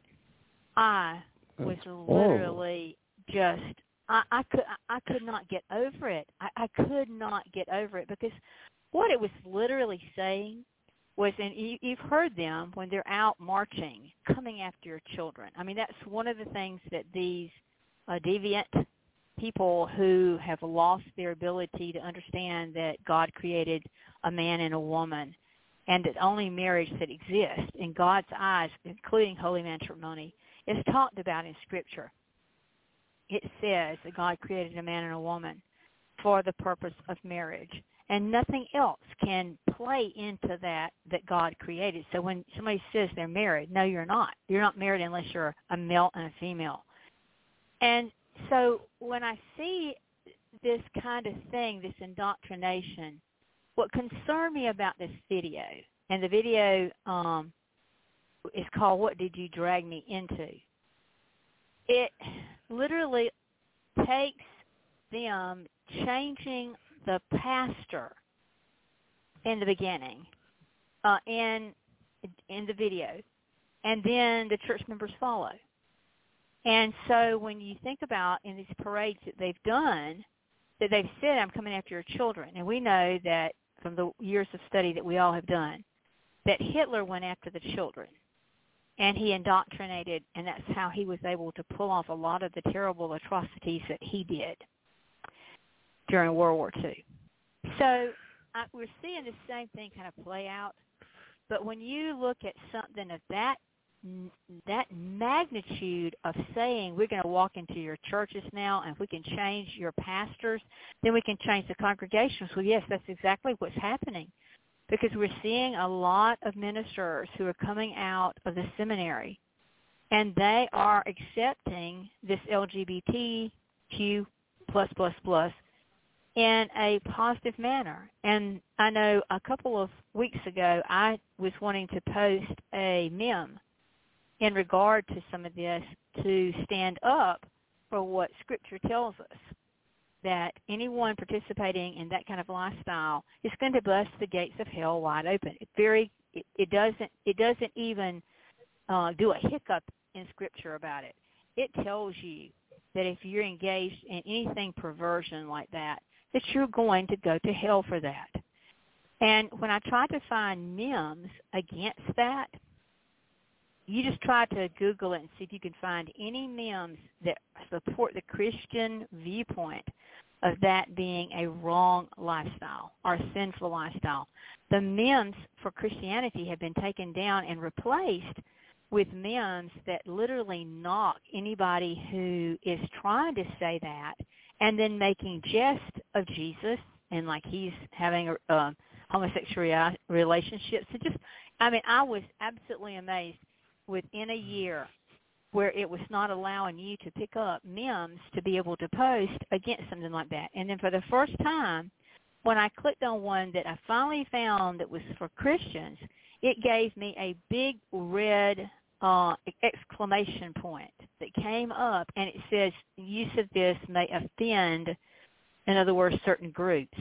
And I had never, ever seen something on a Christian meme ever pop up and say this might offend someone. So we're getting to the point, if we stand up for biblical Scripture as it's written in the King James Version, and the truth of what was written by our Father in heaven and given to us as a manual to follow, to enter in, and accept his Son, Jesus Christ, and to enter into the gates of heaven one day, the deviations in what they are presenting to our world right now and how they are indoctrinating our children.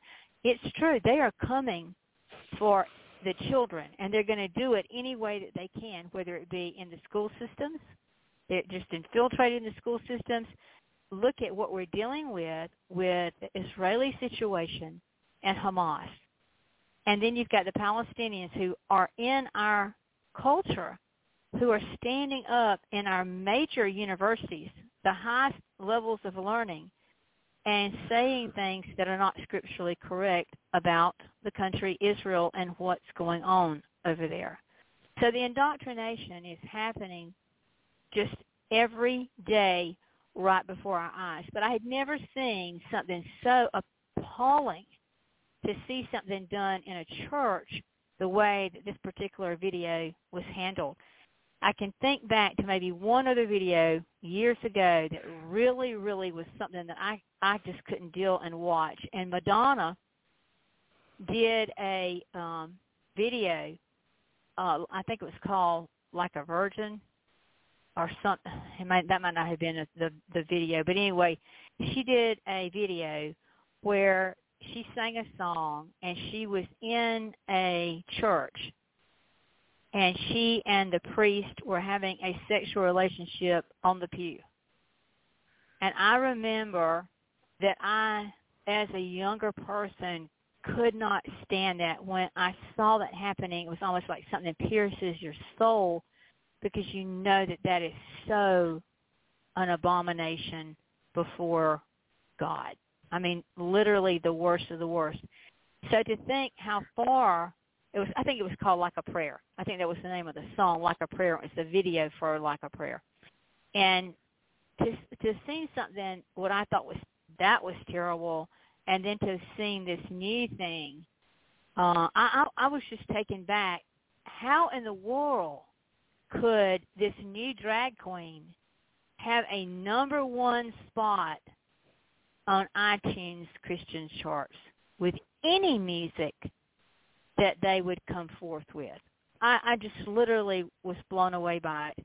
Today I was out eating lunch, and for the first time I saw inside of a nice eating facility 2 men stand up and go into a complete, kiss.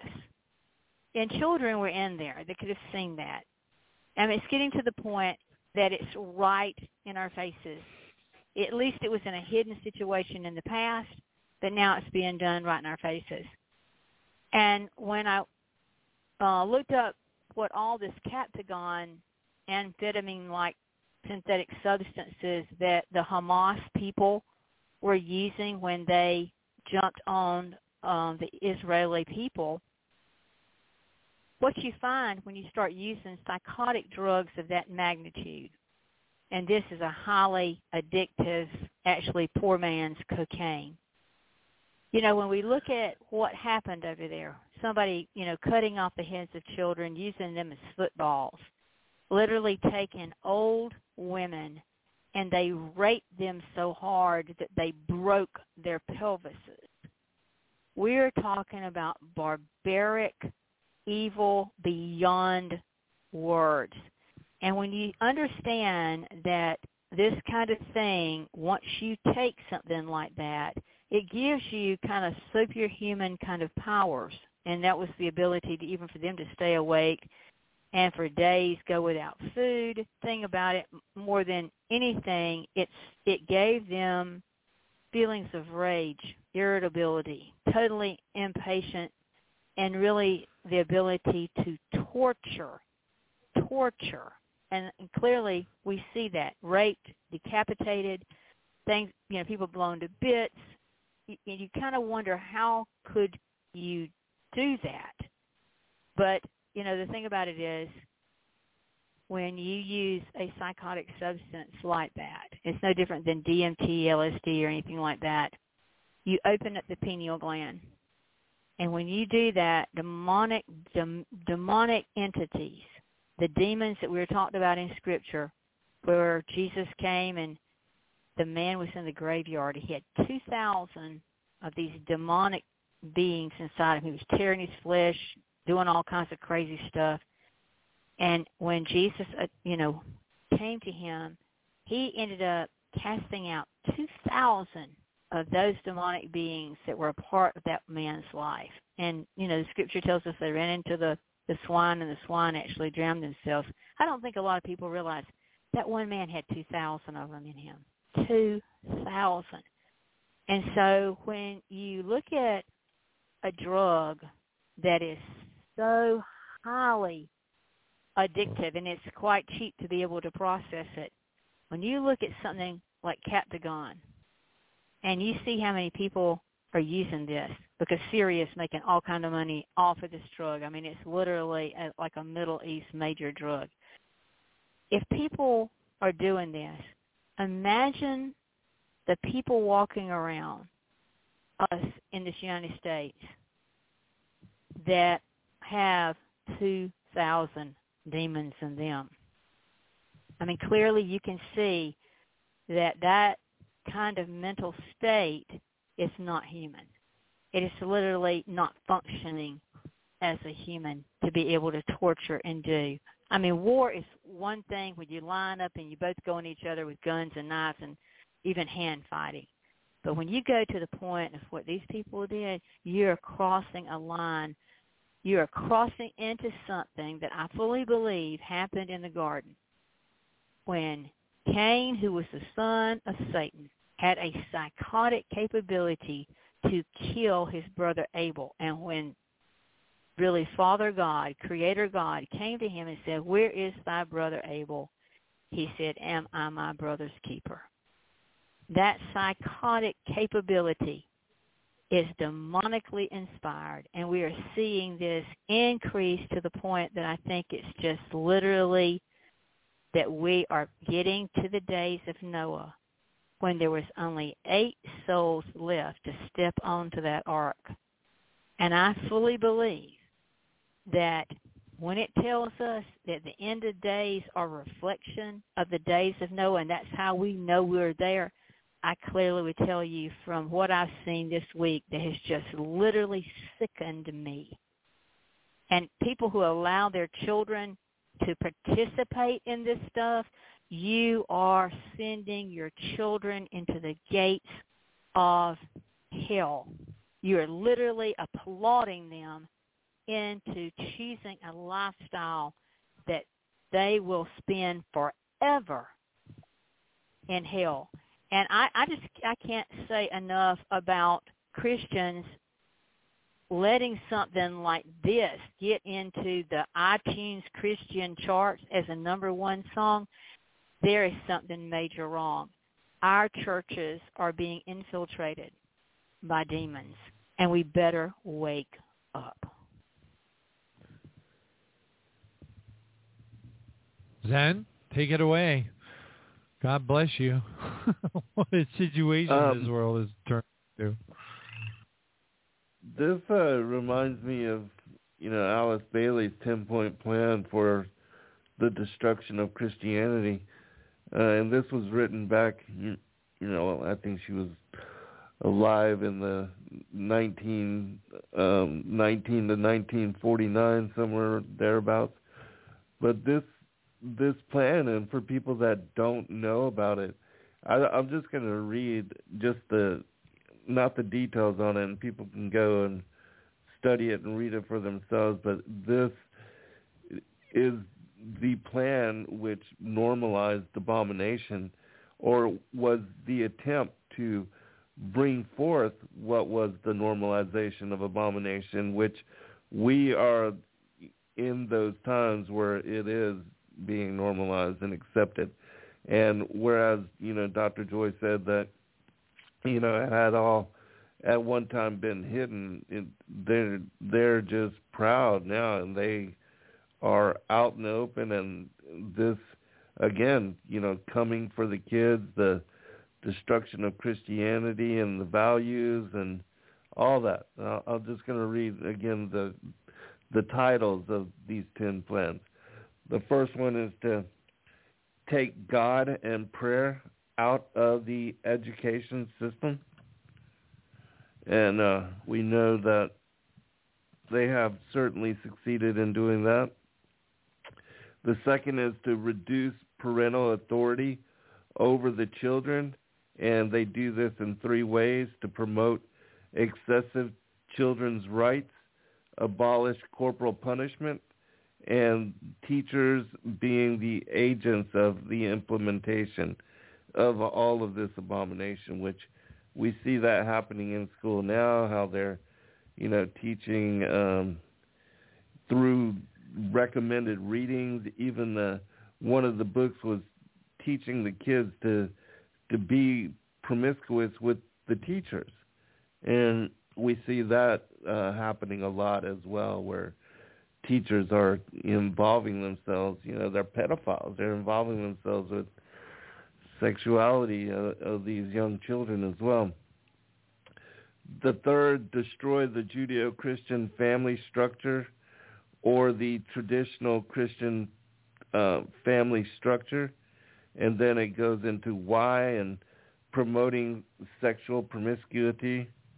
The second part is use advertising industry to, again, normalize all of this sexuality, and especially with young children, to get them interested in and focused on these kind of things.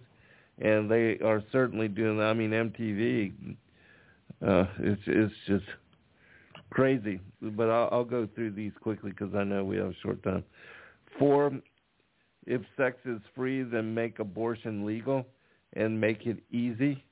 I mean, so that, kids don't even have to tell their parents, and nobody even reports to any parents. There's no, kind of parental oversight on any of this anymore. They just make it, free and easy, like spaying a dog or a cat. I mean, it's crazy. Make divorce easy and legal. Free people from the concept of marriage for life. And of course, part of that is twisting, the what marriage is according to the scriptures and how, what Dr. Joye was talking about. But number 6 is to make homosexuality an alternative lifestyle, and we see that all being implemented within the schools as well.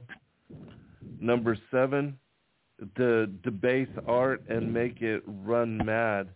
And so they're, using art, which art, a lot of it is pornography, but with the free speech, they can cross lines that otherwise would not be acceptable and that would cause outrage. I think even with what you're talking about with this video, Dr. Joye, that it is part of that because, videos and music are said to be artistic and creative and protected by free speech. And so they can get away with a lot more than, what otherwise would cause outrage. Number 8, to use media to promote and to change the mindset and, again, to normalize abomination, even to the point where they want to make pedophilia, men and loving children or whatever that group is, man love boys or something like that, and then also the bestiality, they want to normalize all that, and all that is part of this plan, and it's spoken about when you read the details of it. It's insane when you look back at how far this was written into where we are now. But number 9, to create an interfaith movement and to invade. They talk about invading the churches and establishing their own pastors and bringing the acceptance. Reminds me of a video I saw just not long ago. This individual was preaching in one of the oldest churches in America. I think it was in Massachusetts or something thereabouts. But he was talking about how, God is loving and accepting and how his God, accepts all people. And he had this rainbow scarf on, and he was talking about how, that God wouldn't judge this kind of thing, and he was trying to, just play it off in the pulpit and to make it sound like, this lifestyle and all of this was okay. And then the very next week, the steeple was struck by lightning and the church burned down. And then he came up with excuses how, this was not a supernatural event, this is not God's judgment. And he gave a sermon about how all that was just, by chance. But the last one is get governments to make all these laws and to get the church to endorse these changes. And so, again, if you don't know about the 10-point plan to normalize New World Order and abomination, well, study this because it is exactly what we are contending with and dealing with. Dr. Joye, would you care to comment on all that? I totally agree with you, Zen. This is a planned situation. It's not something that just popped up out of nowhere. This has been going on for a long period of time for something to be set up and set in stone. And like you're saying, everything that you have just read to the audience clearly defines exactly what I'm talking about that I saw happening today in real time. And it's only going to get worse. It's not going to get any better because that is the way the indoctrination program works. Once you change the young minds to to believe that what the Bible has told us all before, it really does scare you. And when you're talking about that this new artificial intelligence is to actually rewrite the Bible, then they're going to incorporate those things that you just read to make that more what you call reset of humanity. And this is all about the Fourth Industrial Revolution. The reset of humanity is to make humanity as one. And that is to connect people up, to make them think all the same things. It's almost like a robotic thing to infiltrate people so that they don't ever think about being human. And once we change our DNA, if we connect ourselves to artificial intelligence, we are no longer in the image of God. And Satan has been after that from day one to destroy God's children. And I can't think of any other way, any more perfect way than what is being done. And like you say, those points clearly indicate a specific plan that was been put in place and is being supported. And now that, Christianity and the people who support true Christianity are getting smaller in number, we are going to be overridden by anything we try to attempt to change. And it's kind of like this. Once the train gets started into the end of days, it doesn't stop. So as a woman in travail heading for the birth of her child, as Scripture tells us will happen at the end of days, we are clearly seeing that build up to the point that there'll come a time when Jesus will return to gather his final little bride and take them off to the marriage supper of the Lamb. You can clearly see that those numbers are getting less and less for who he's got to come back for. And it reminds me, it's almost a type and shadow of the days of Noah. And we are clearly told that the days that people, the generation that sees that return to like it was in the days of Noah is the final generation, and that we should look up because our redemption draweth nigh.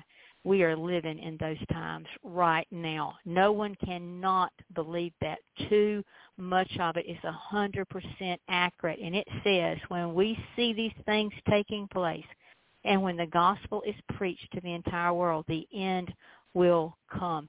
I know a lot of people say, well, we've been talking about end times for years and years, and it still has not come.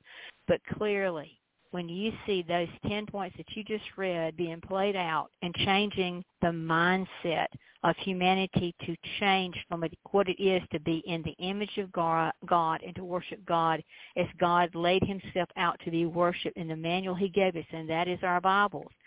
They are literally going to change everything they can get their hands on, and they're doing a really good job of it, and it's coming very fast. And when you see the escalation of things increasing, like plagues and the pestilences and all the changes in the things that are happening on this planet, and you see humanity driving itself into a day when you literally will not be able to buy, sell, or trade, you will not be able to have money to pick and choose, we can clearly see an Antichrist is about willing and ready to stand up, and people will call him a savior because they will not know any different. Their minds are reprobate.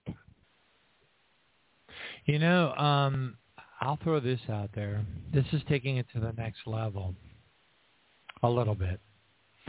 So I was invited on Israeli News Live with Stephen Ben-Noon over the stuff that's going on. That was good, brother.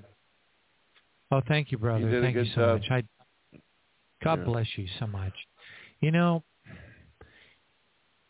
Things tend to move a little bit slower when we look into I just have to say this. I said it on the show. It's important.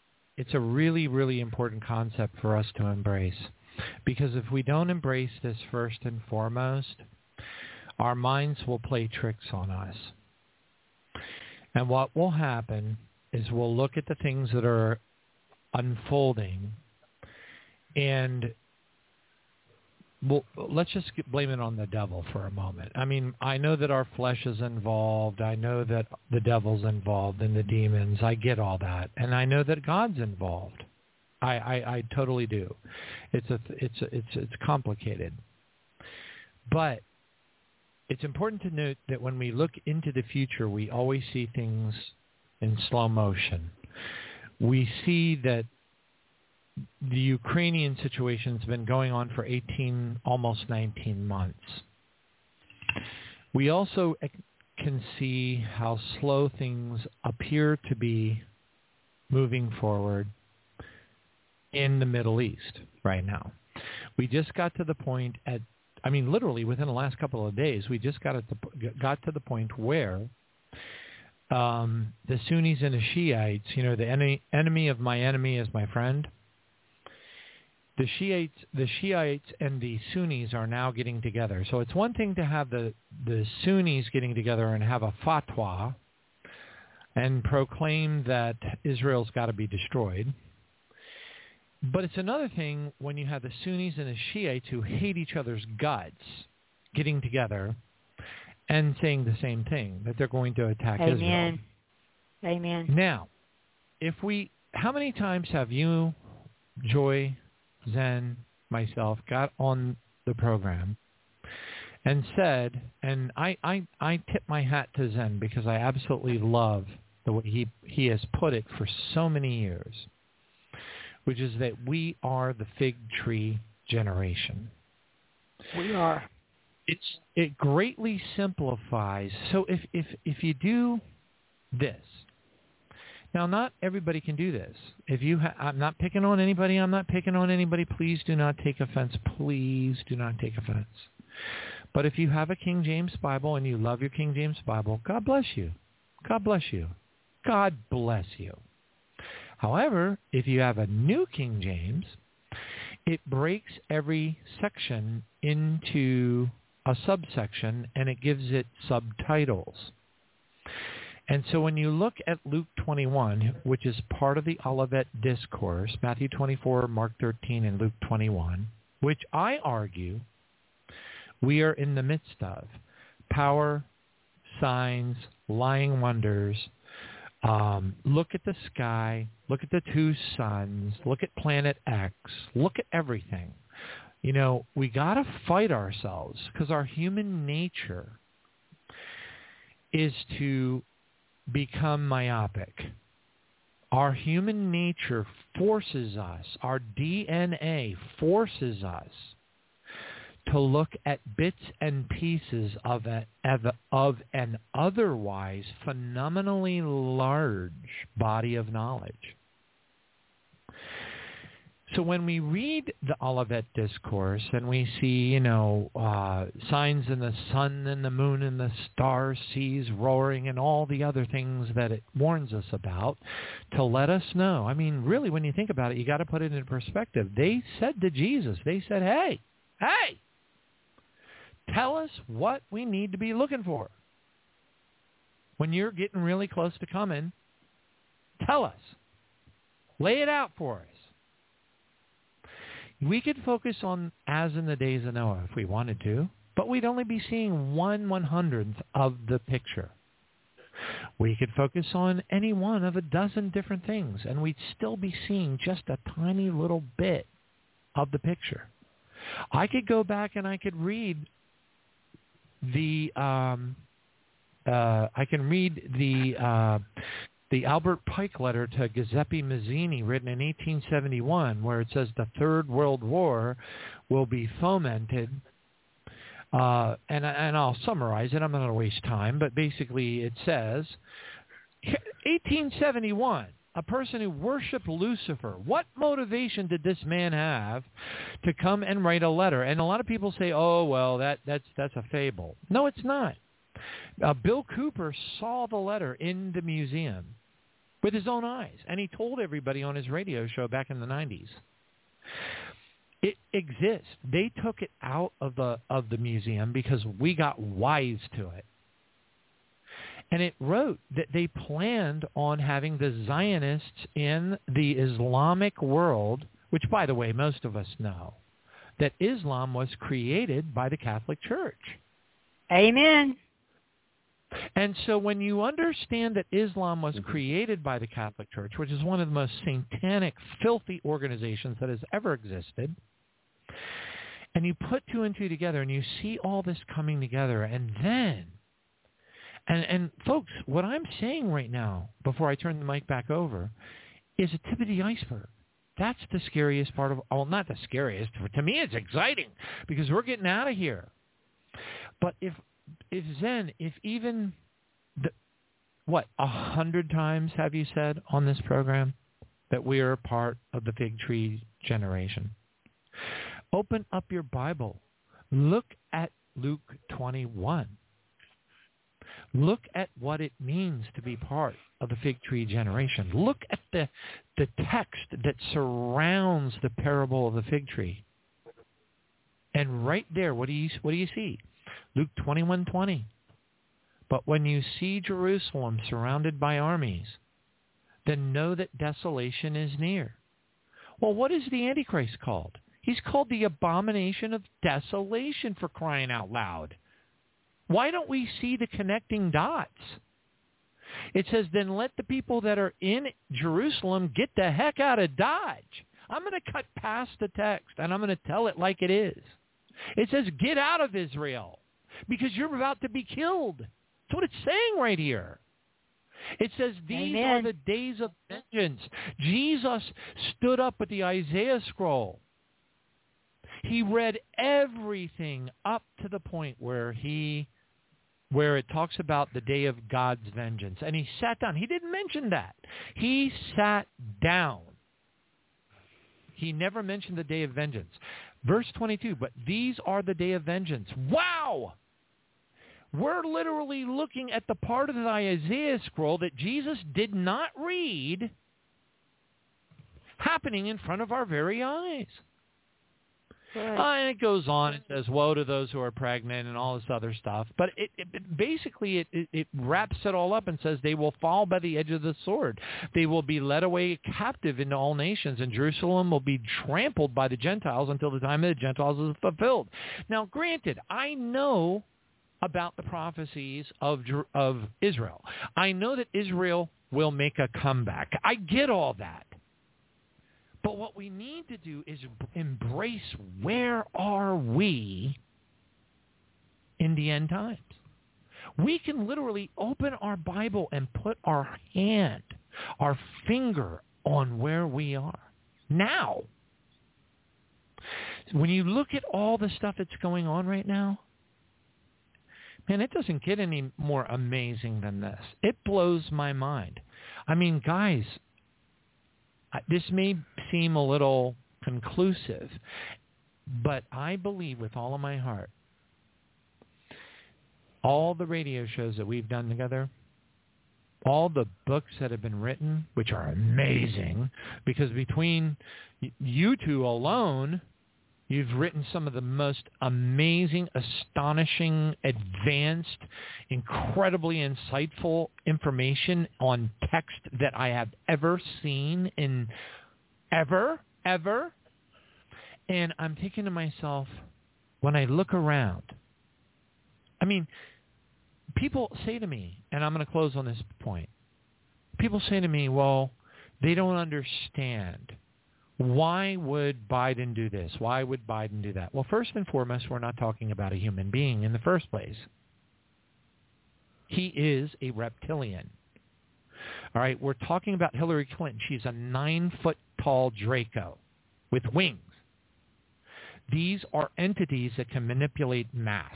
We're dealing with a very, very dark time. And guess what? We're there. We've arrived. There's hardly anything left of our journey. We're there. Thank you, Jesus. Can you imagine how much we've gone through, how many radio shows we've done, how many beatings then that you've taken, how many times people have disparaged us because of the things that we've tried to bring forward to people over the last 12, 13, 14, 15, 16, 17, 18 years?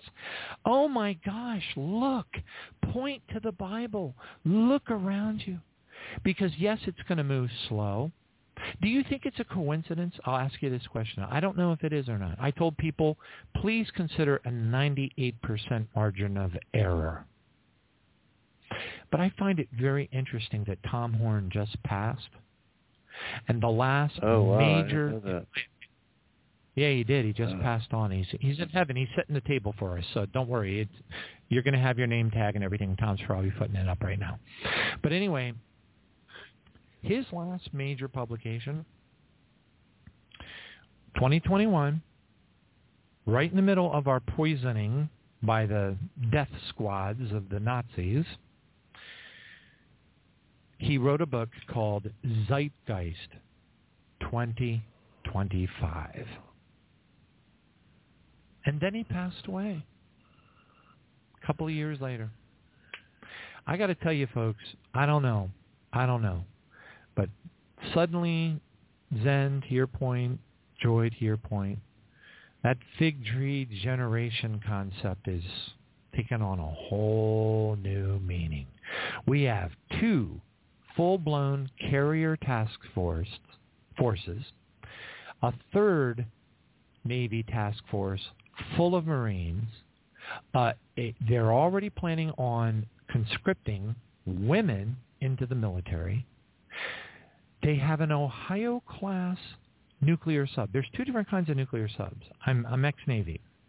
There are those that are their propulsion system is nuclear. And people make a mistake. There's no similarity whatsoever. A nuclear propulsion system is meaningless. However, when you are an Ohio-class nuclear sub, you're carrying enough nuclear missiles with multiple independent reentry vehicles on them to take out an entire continent. And they have one of those sitting off the coast of Iran. The United States legislature just signed a proclamation, it's public, you can read it, that states that Iran has 87.1% enrichment in their fuel. And at 90, they own a nuclear weapon, and that is not okay. They have stated they are going to attack Iran. This is a game over situation.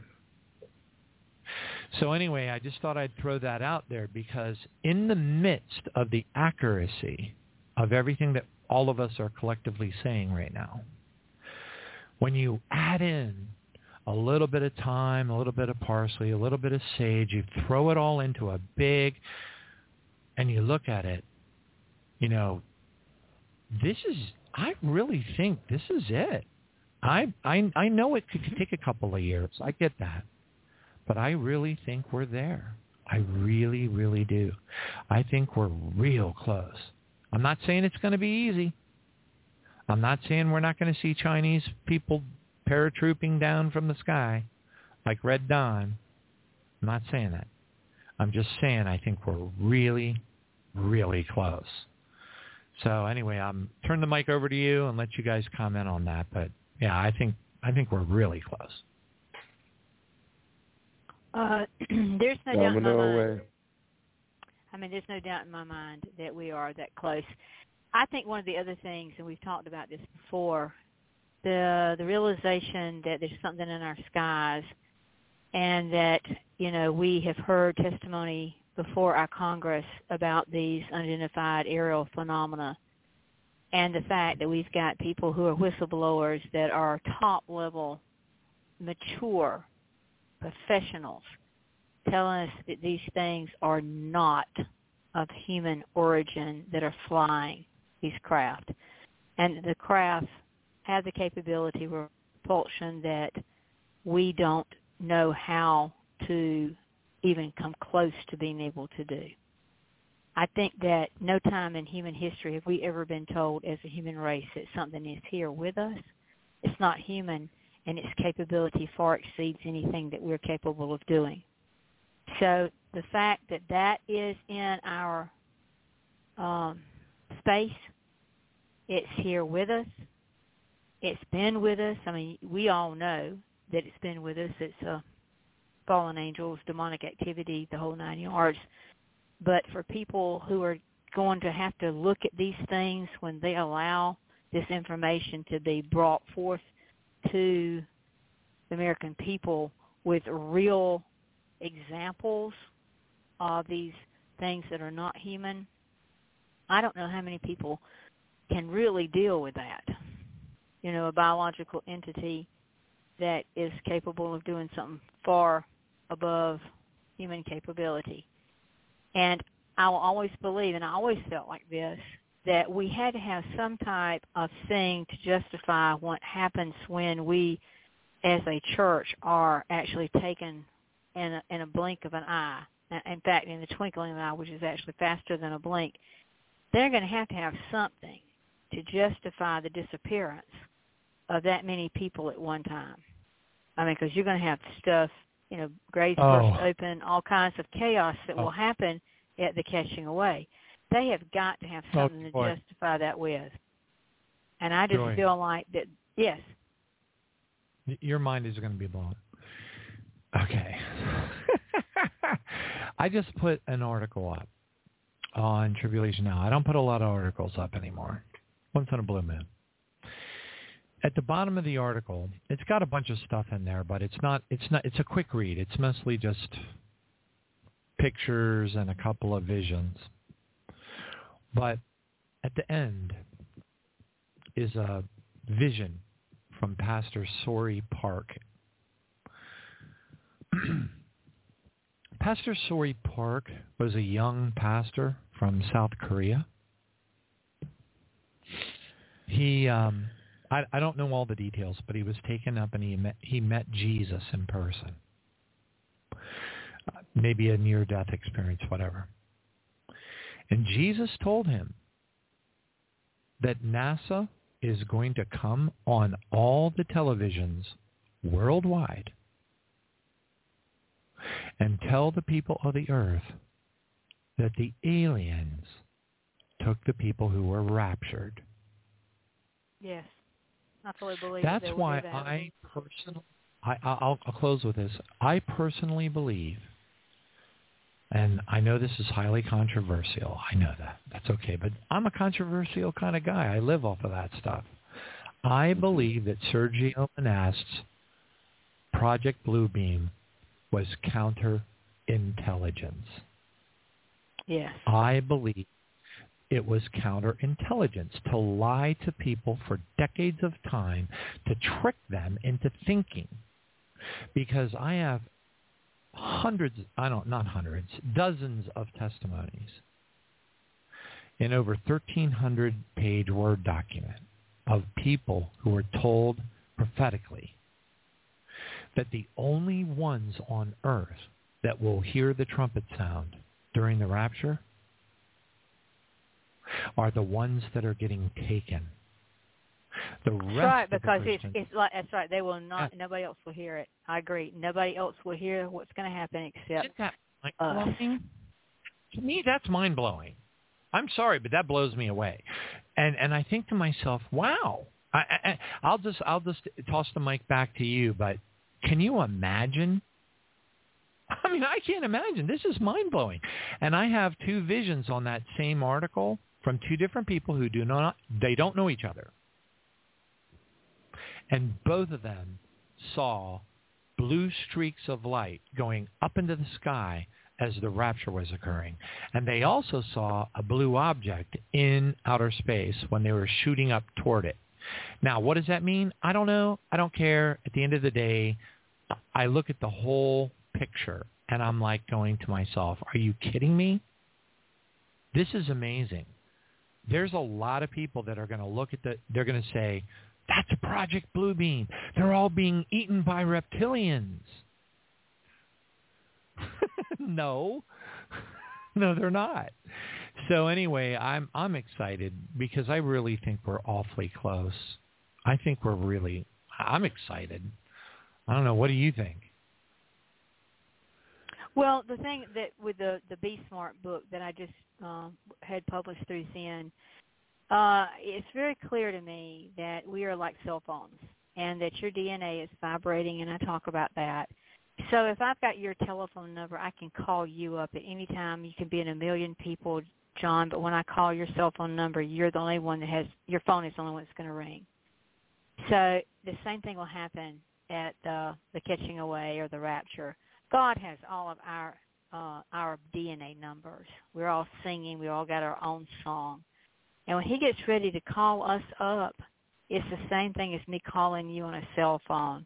Ring, ring, except this will be trumpet sound, and we are gone. And any of the near-death experiences that I've been able to talk to people about, when they get sucked into what they say is like a tube going up, that it is so fast, that movement. And there's a new movie out that I would encourage Christians to see called After Death, in which it shows near-death experiences from people, and they all talk about how that is a fast movement, just straight up as fast as you can go. So all of this, I feel like, will justify the fact that NASA hired a priest to be able to indoctrinate people that there is an astrobiological entity.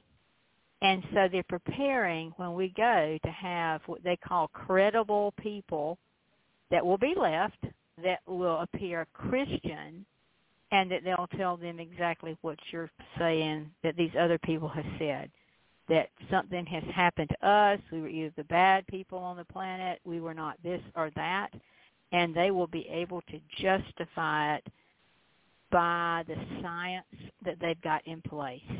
And it's all a trap. It's all deception for those left behind. That's why I try to tell people, your act together now. Do not wait. Keep your lamp oil, where you can light that lamp at the very end. Don't be sitting around with no oil in your lamp, and be like the 5 virgins who were pure, but yet they didn't have their oil in their lamps. And when the time came to go to the temple in the dark, they were too busy trying to find oil to be able to see. When the rapture happens, it's instantaneous. You will not have time to think about anything. It'll be somebody laying in the bed with a spouse. One goes, one's left. One's out in the field working, one goes, one's left. It tells you it's quick, it's fast. It is like a thief in the night. It is not the second coming, because the second coming of the sky is going to burst open, and everybody's going to see Jesus and the saints and everybody coming back at the Battle of Armageddon. But this event with the catching away is like a thief in the night. It is fast and furious. And what is left behind is some type of situation where people clearly will be able to see graves, that have burst open, and family members completely gone in an instant, right before their eyes. So to keep the masses from really understanding the truth, they've got to have some pretty good science in place, and I think that they've got it enough now to be able to say and justify to those left behind that it was done through some type of alien invasion. Zen, you want to go ahead and close?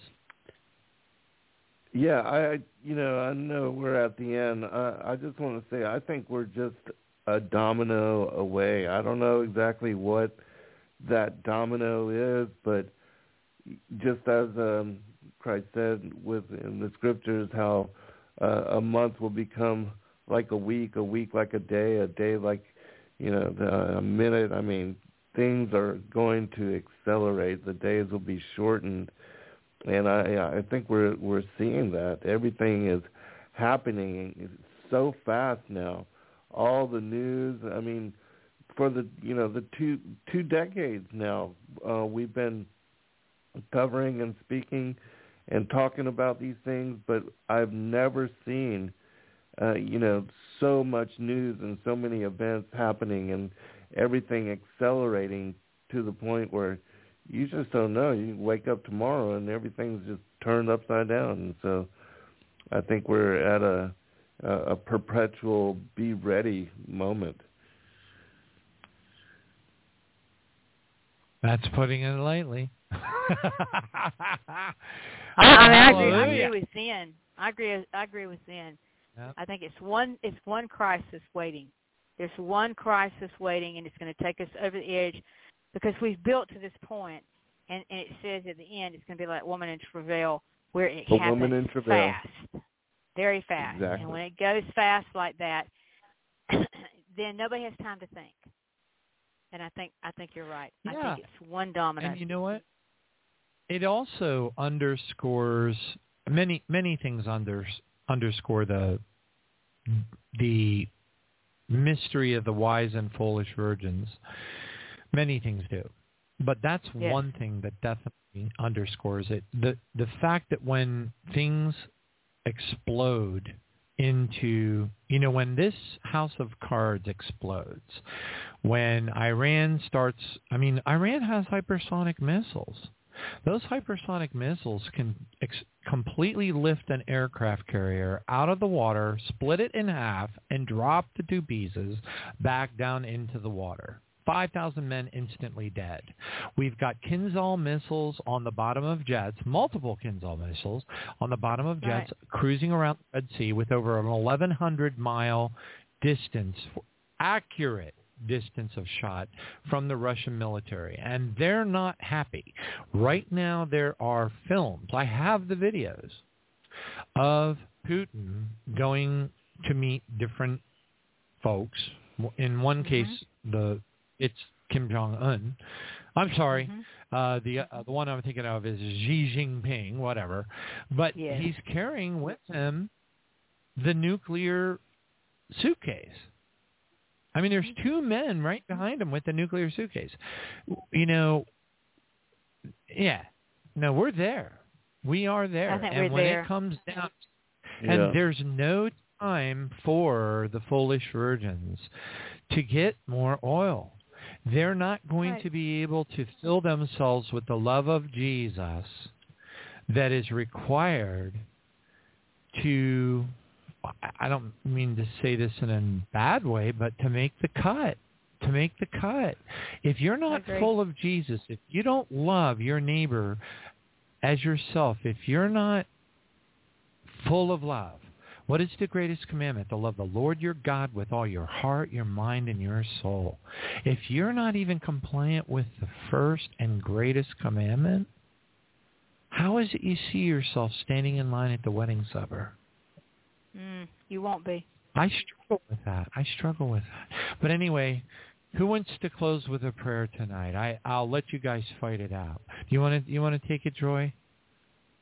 I don't mind doing it. Go ahead. Like I say, I always like to do the Lord's Prayer because I feel That's like our fine. Father God in heaven is so important to us. And when the disciples asked Jesus how to pray, that's what he taught them, to pray, and we got to pray it in Jesus' name. So in closing, I'd like for everybody to join in with me as we say the Lord's Prayer.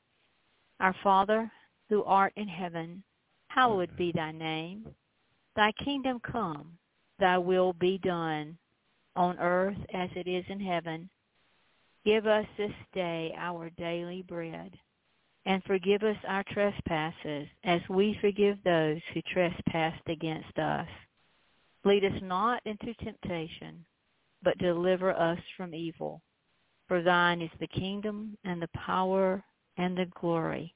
In Jesus' mighty name, amen and amen. Amen. Praise God.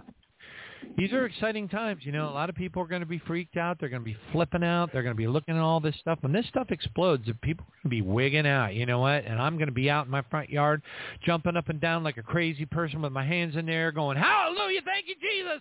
We're leaving any second now. Praise God. Because you know what? This is for those of us who are citizens of heaven. These are the most exciting times the world has ever offered us. And praise God. Thank you, Jesus. And may we all pray our hearts out for the lost, that they will be awakened in time to be saved in the midst of all this pandemonium that's about to break loose. So thank you for that prayer, Sister Joy, Brother Zen. What an amazing contribution you made. I did not know about that text. That's creepy, it's scary, and it's a reality today, which makes it even more troubling when we look at it from the flesh. When we look at it from the spirit, it's exciting. It's a time that we've all been waiting for. And I thank you both from the bottom of my heart for coming on the program tonight. God bless you. I love you all. I love you both. Love you guys. all. We're not going to be here long. Pretty soon, we're going to be at the Thai buffet in heaven. Right on. Hallelujah. Amen. Amen. Forever Hopefully and ever. you like Thai. Amen. Yeah, I'll be standing at the. I'll be definitely having Thai food forever and ever. Amen. All right. Anyway, God bless you all. Thank you all for joining us tonight. Tonight is Sunday, November the 12th, and we will see you at 7 p.m. Wednesday night, Lord willing. God bless you. And if Lord's not willing and we're all up in heaven, even better. Praise God. Amen. Thank you all for joining us. God bless you too. Good I night, love all. you guys. Good night. Love you all. Love you. Love y'all. Be well.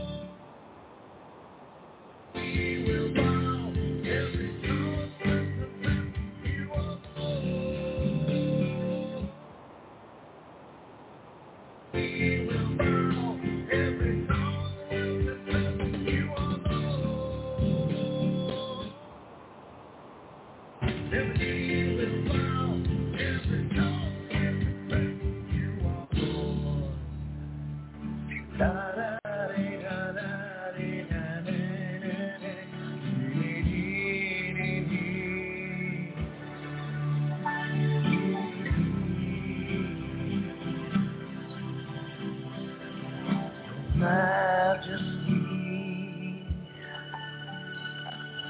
greater than any kingdom that has ever ruled this earth.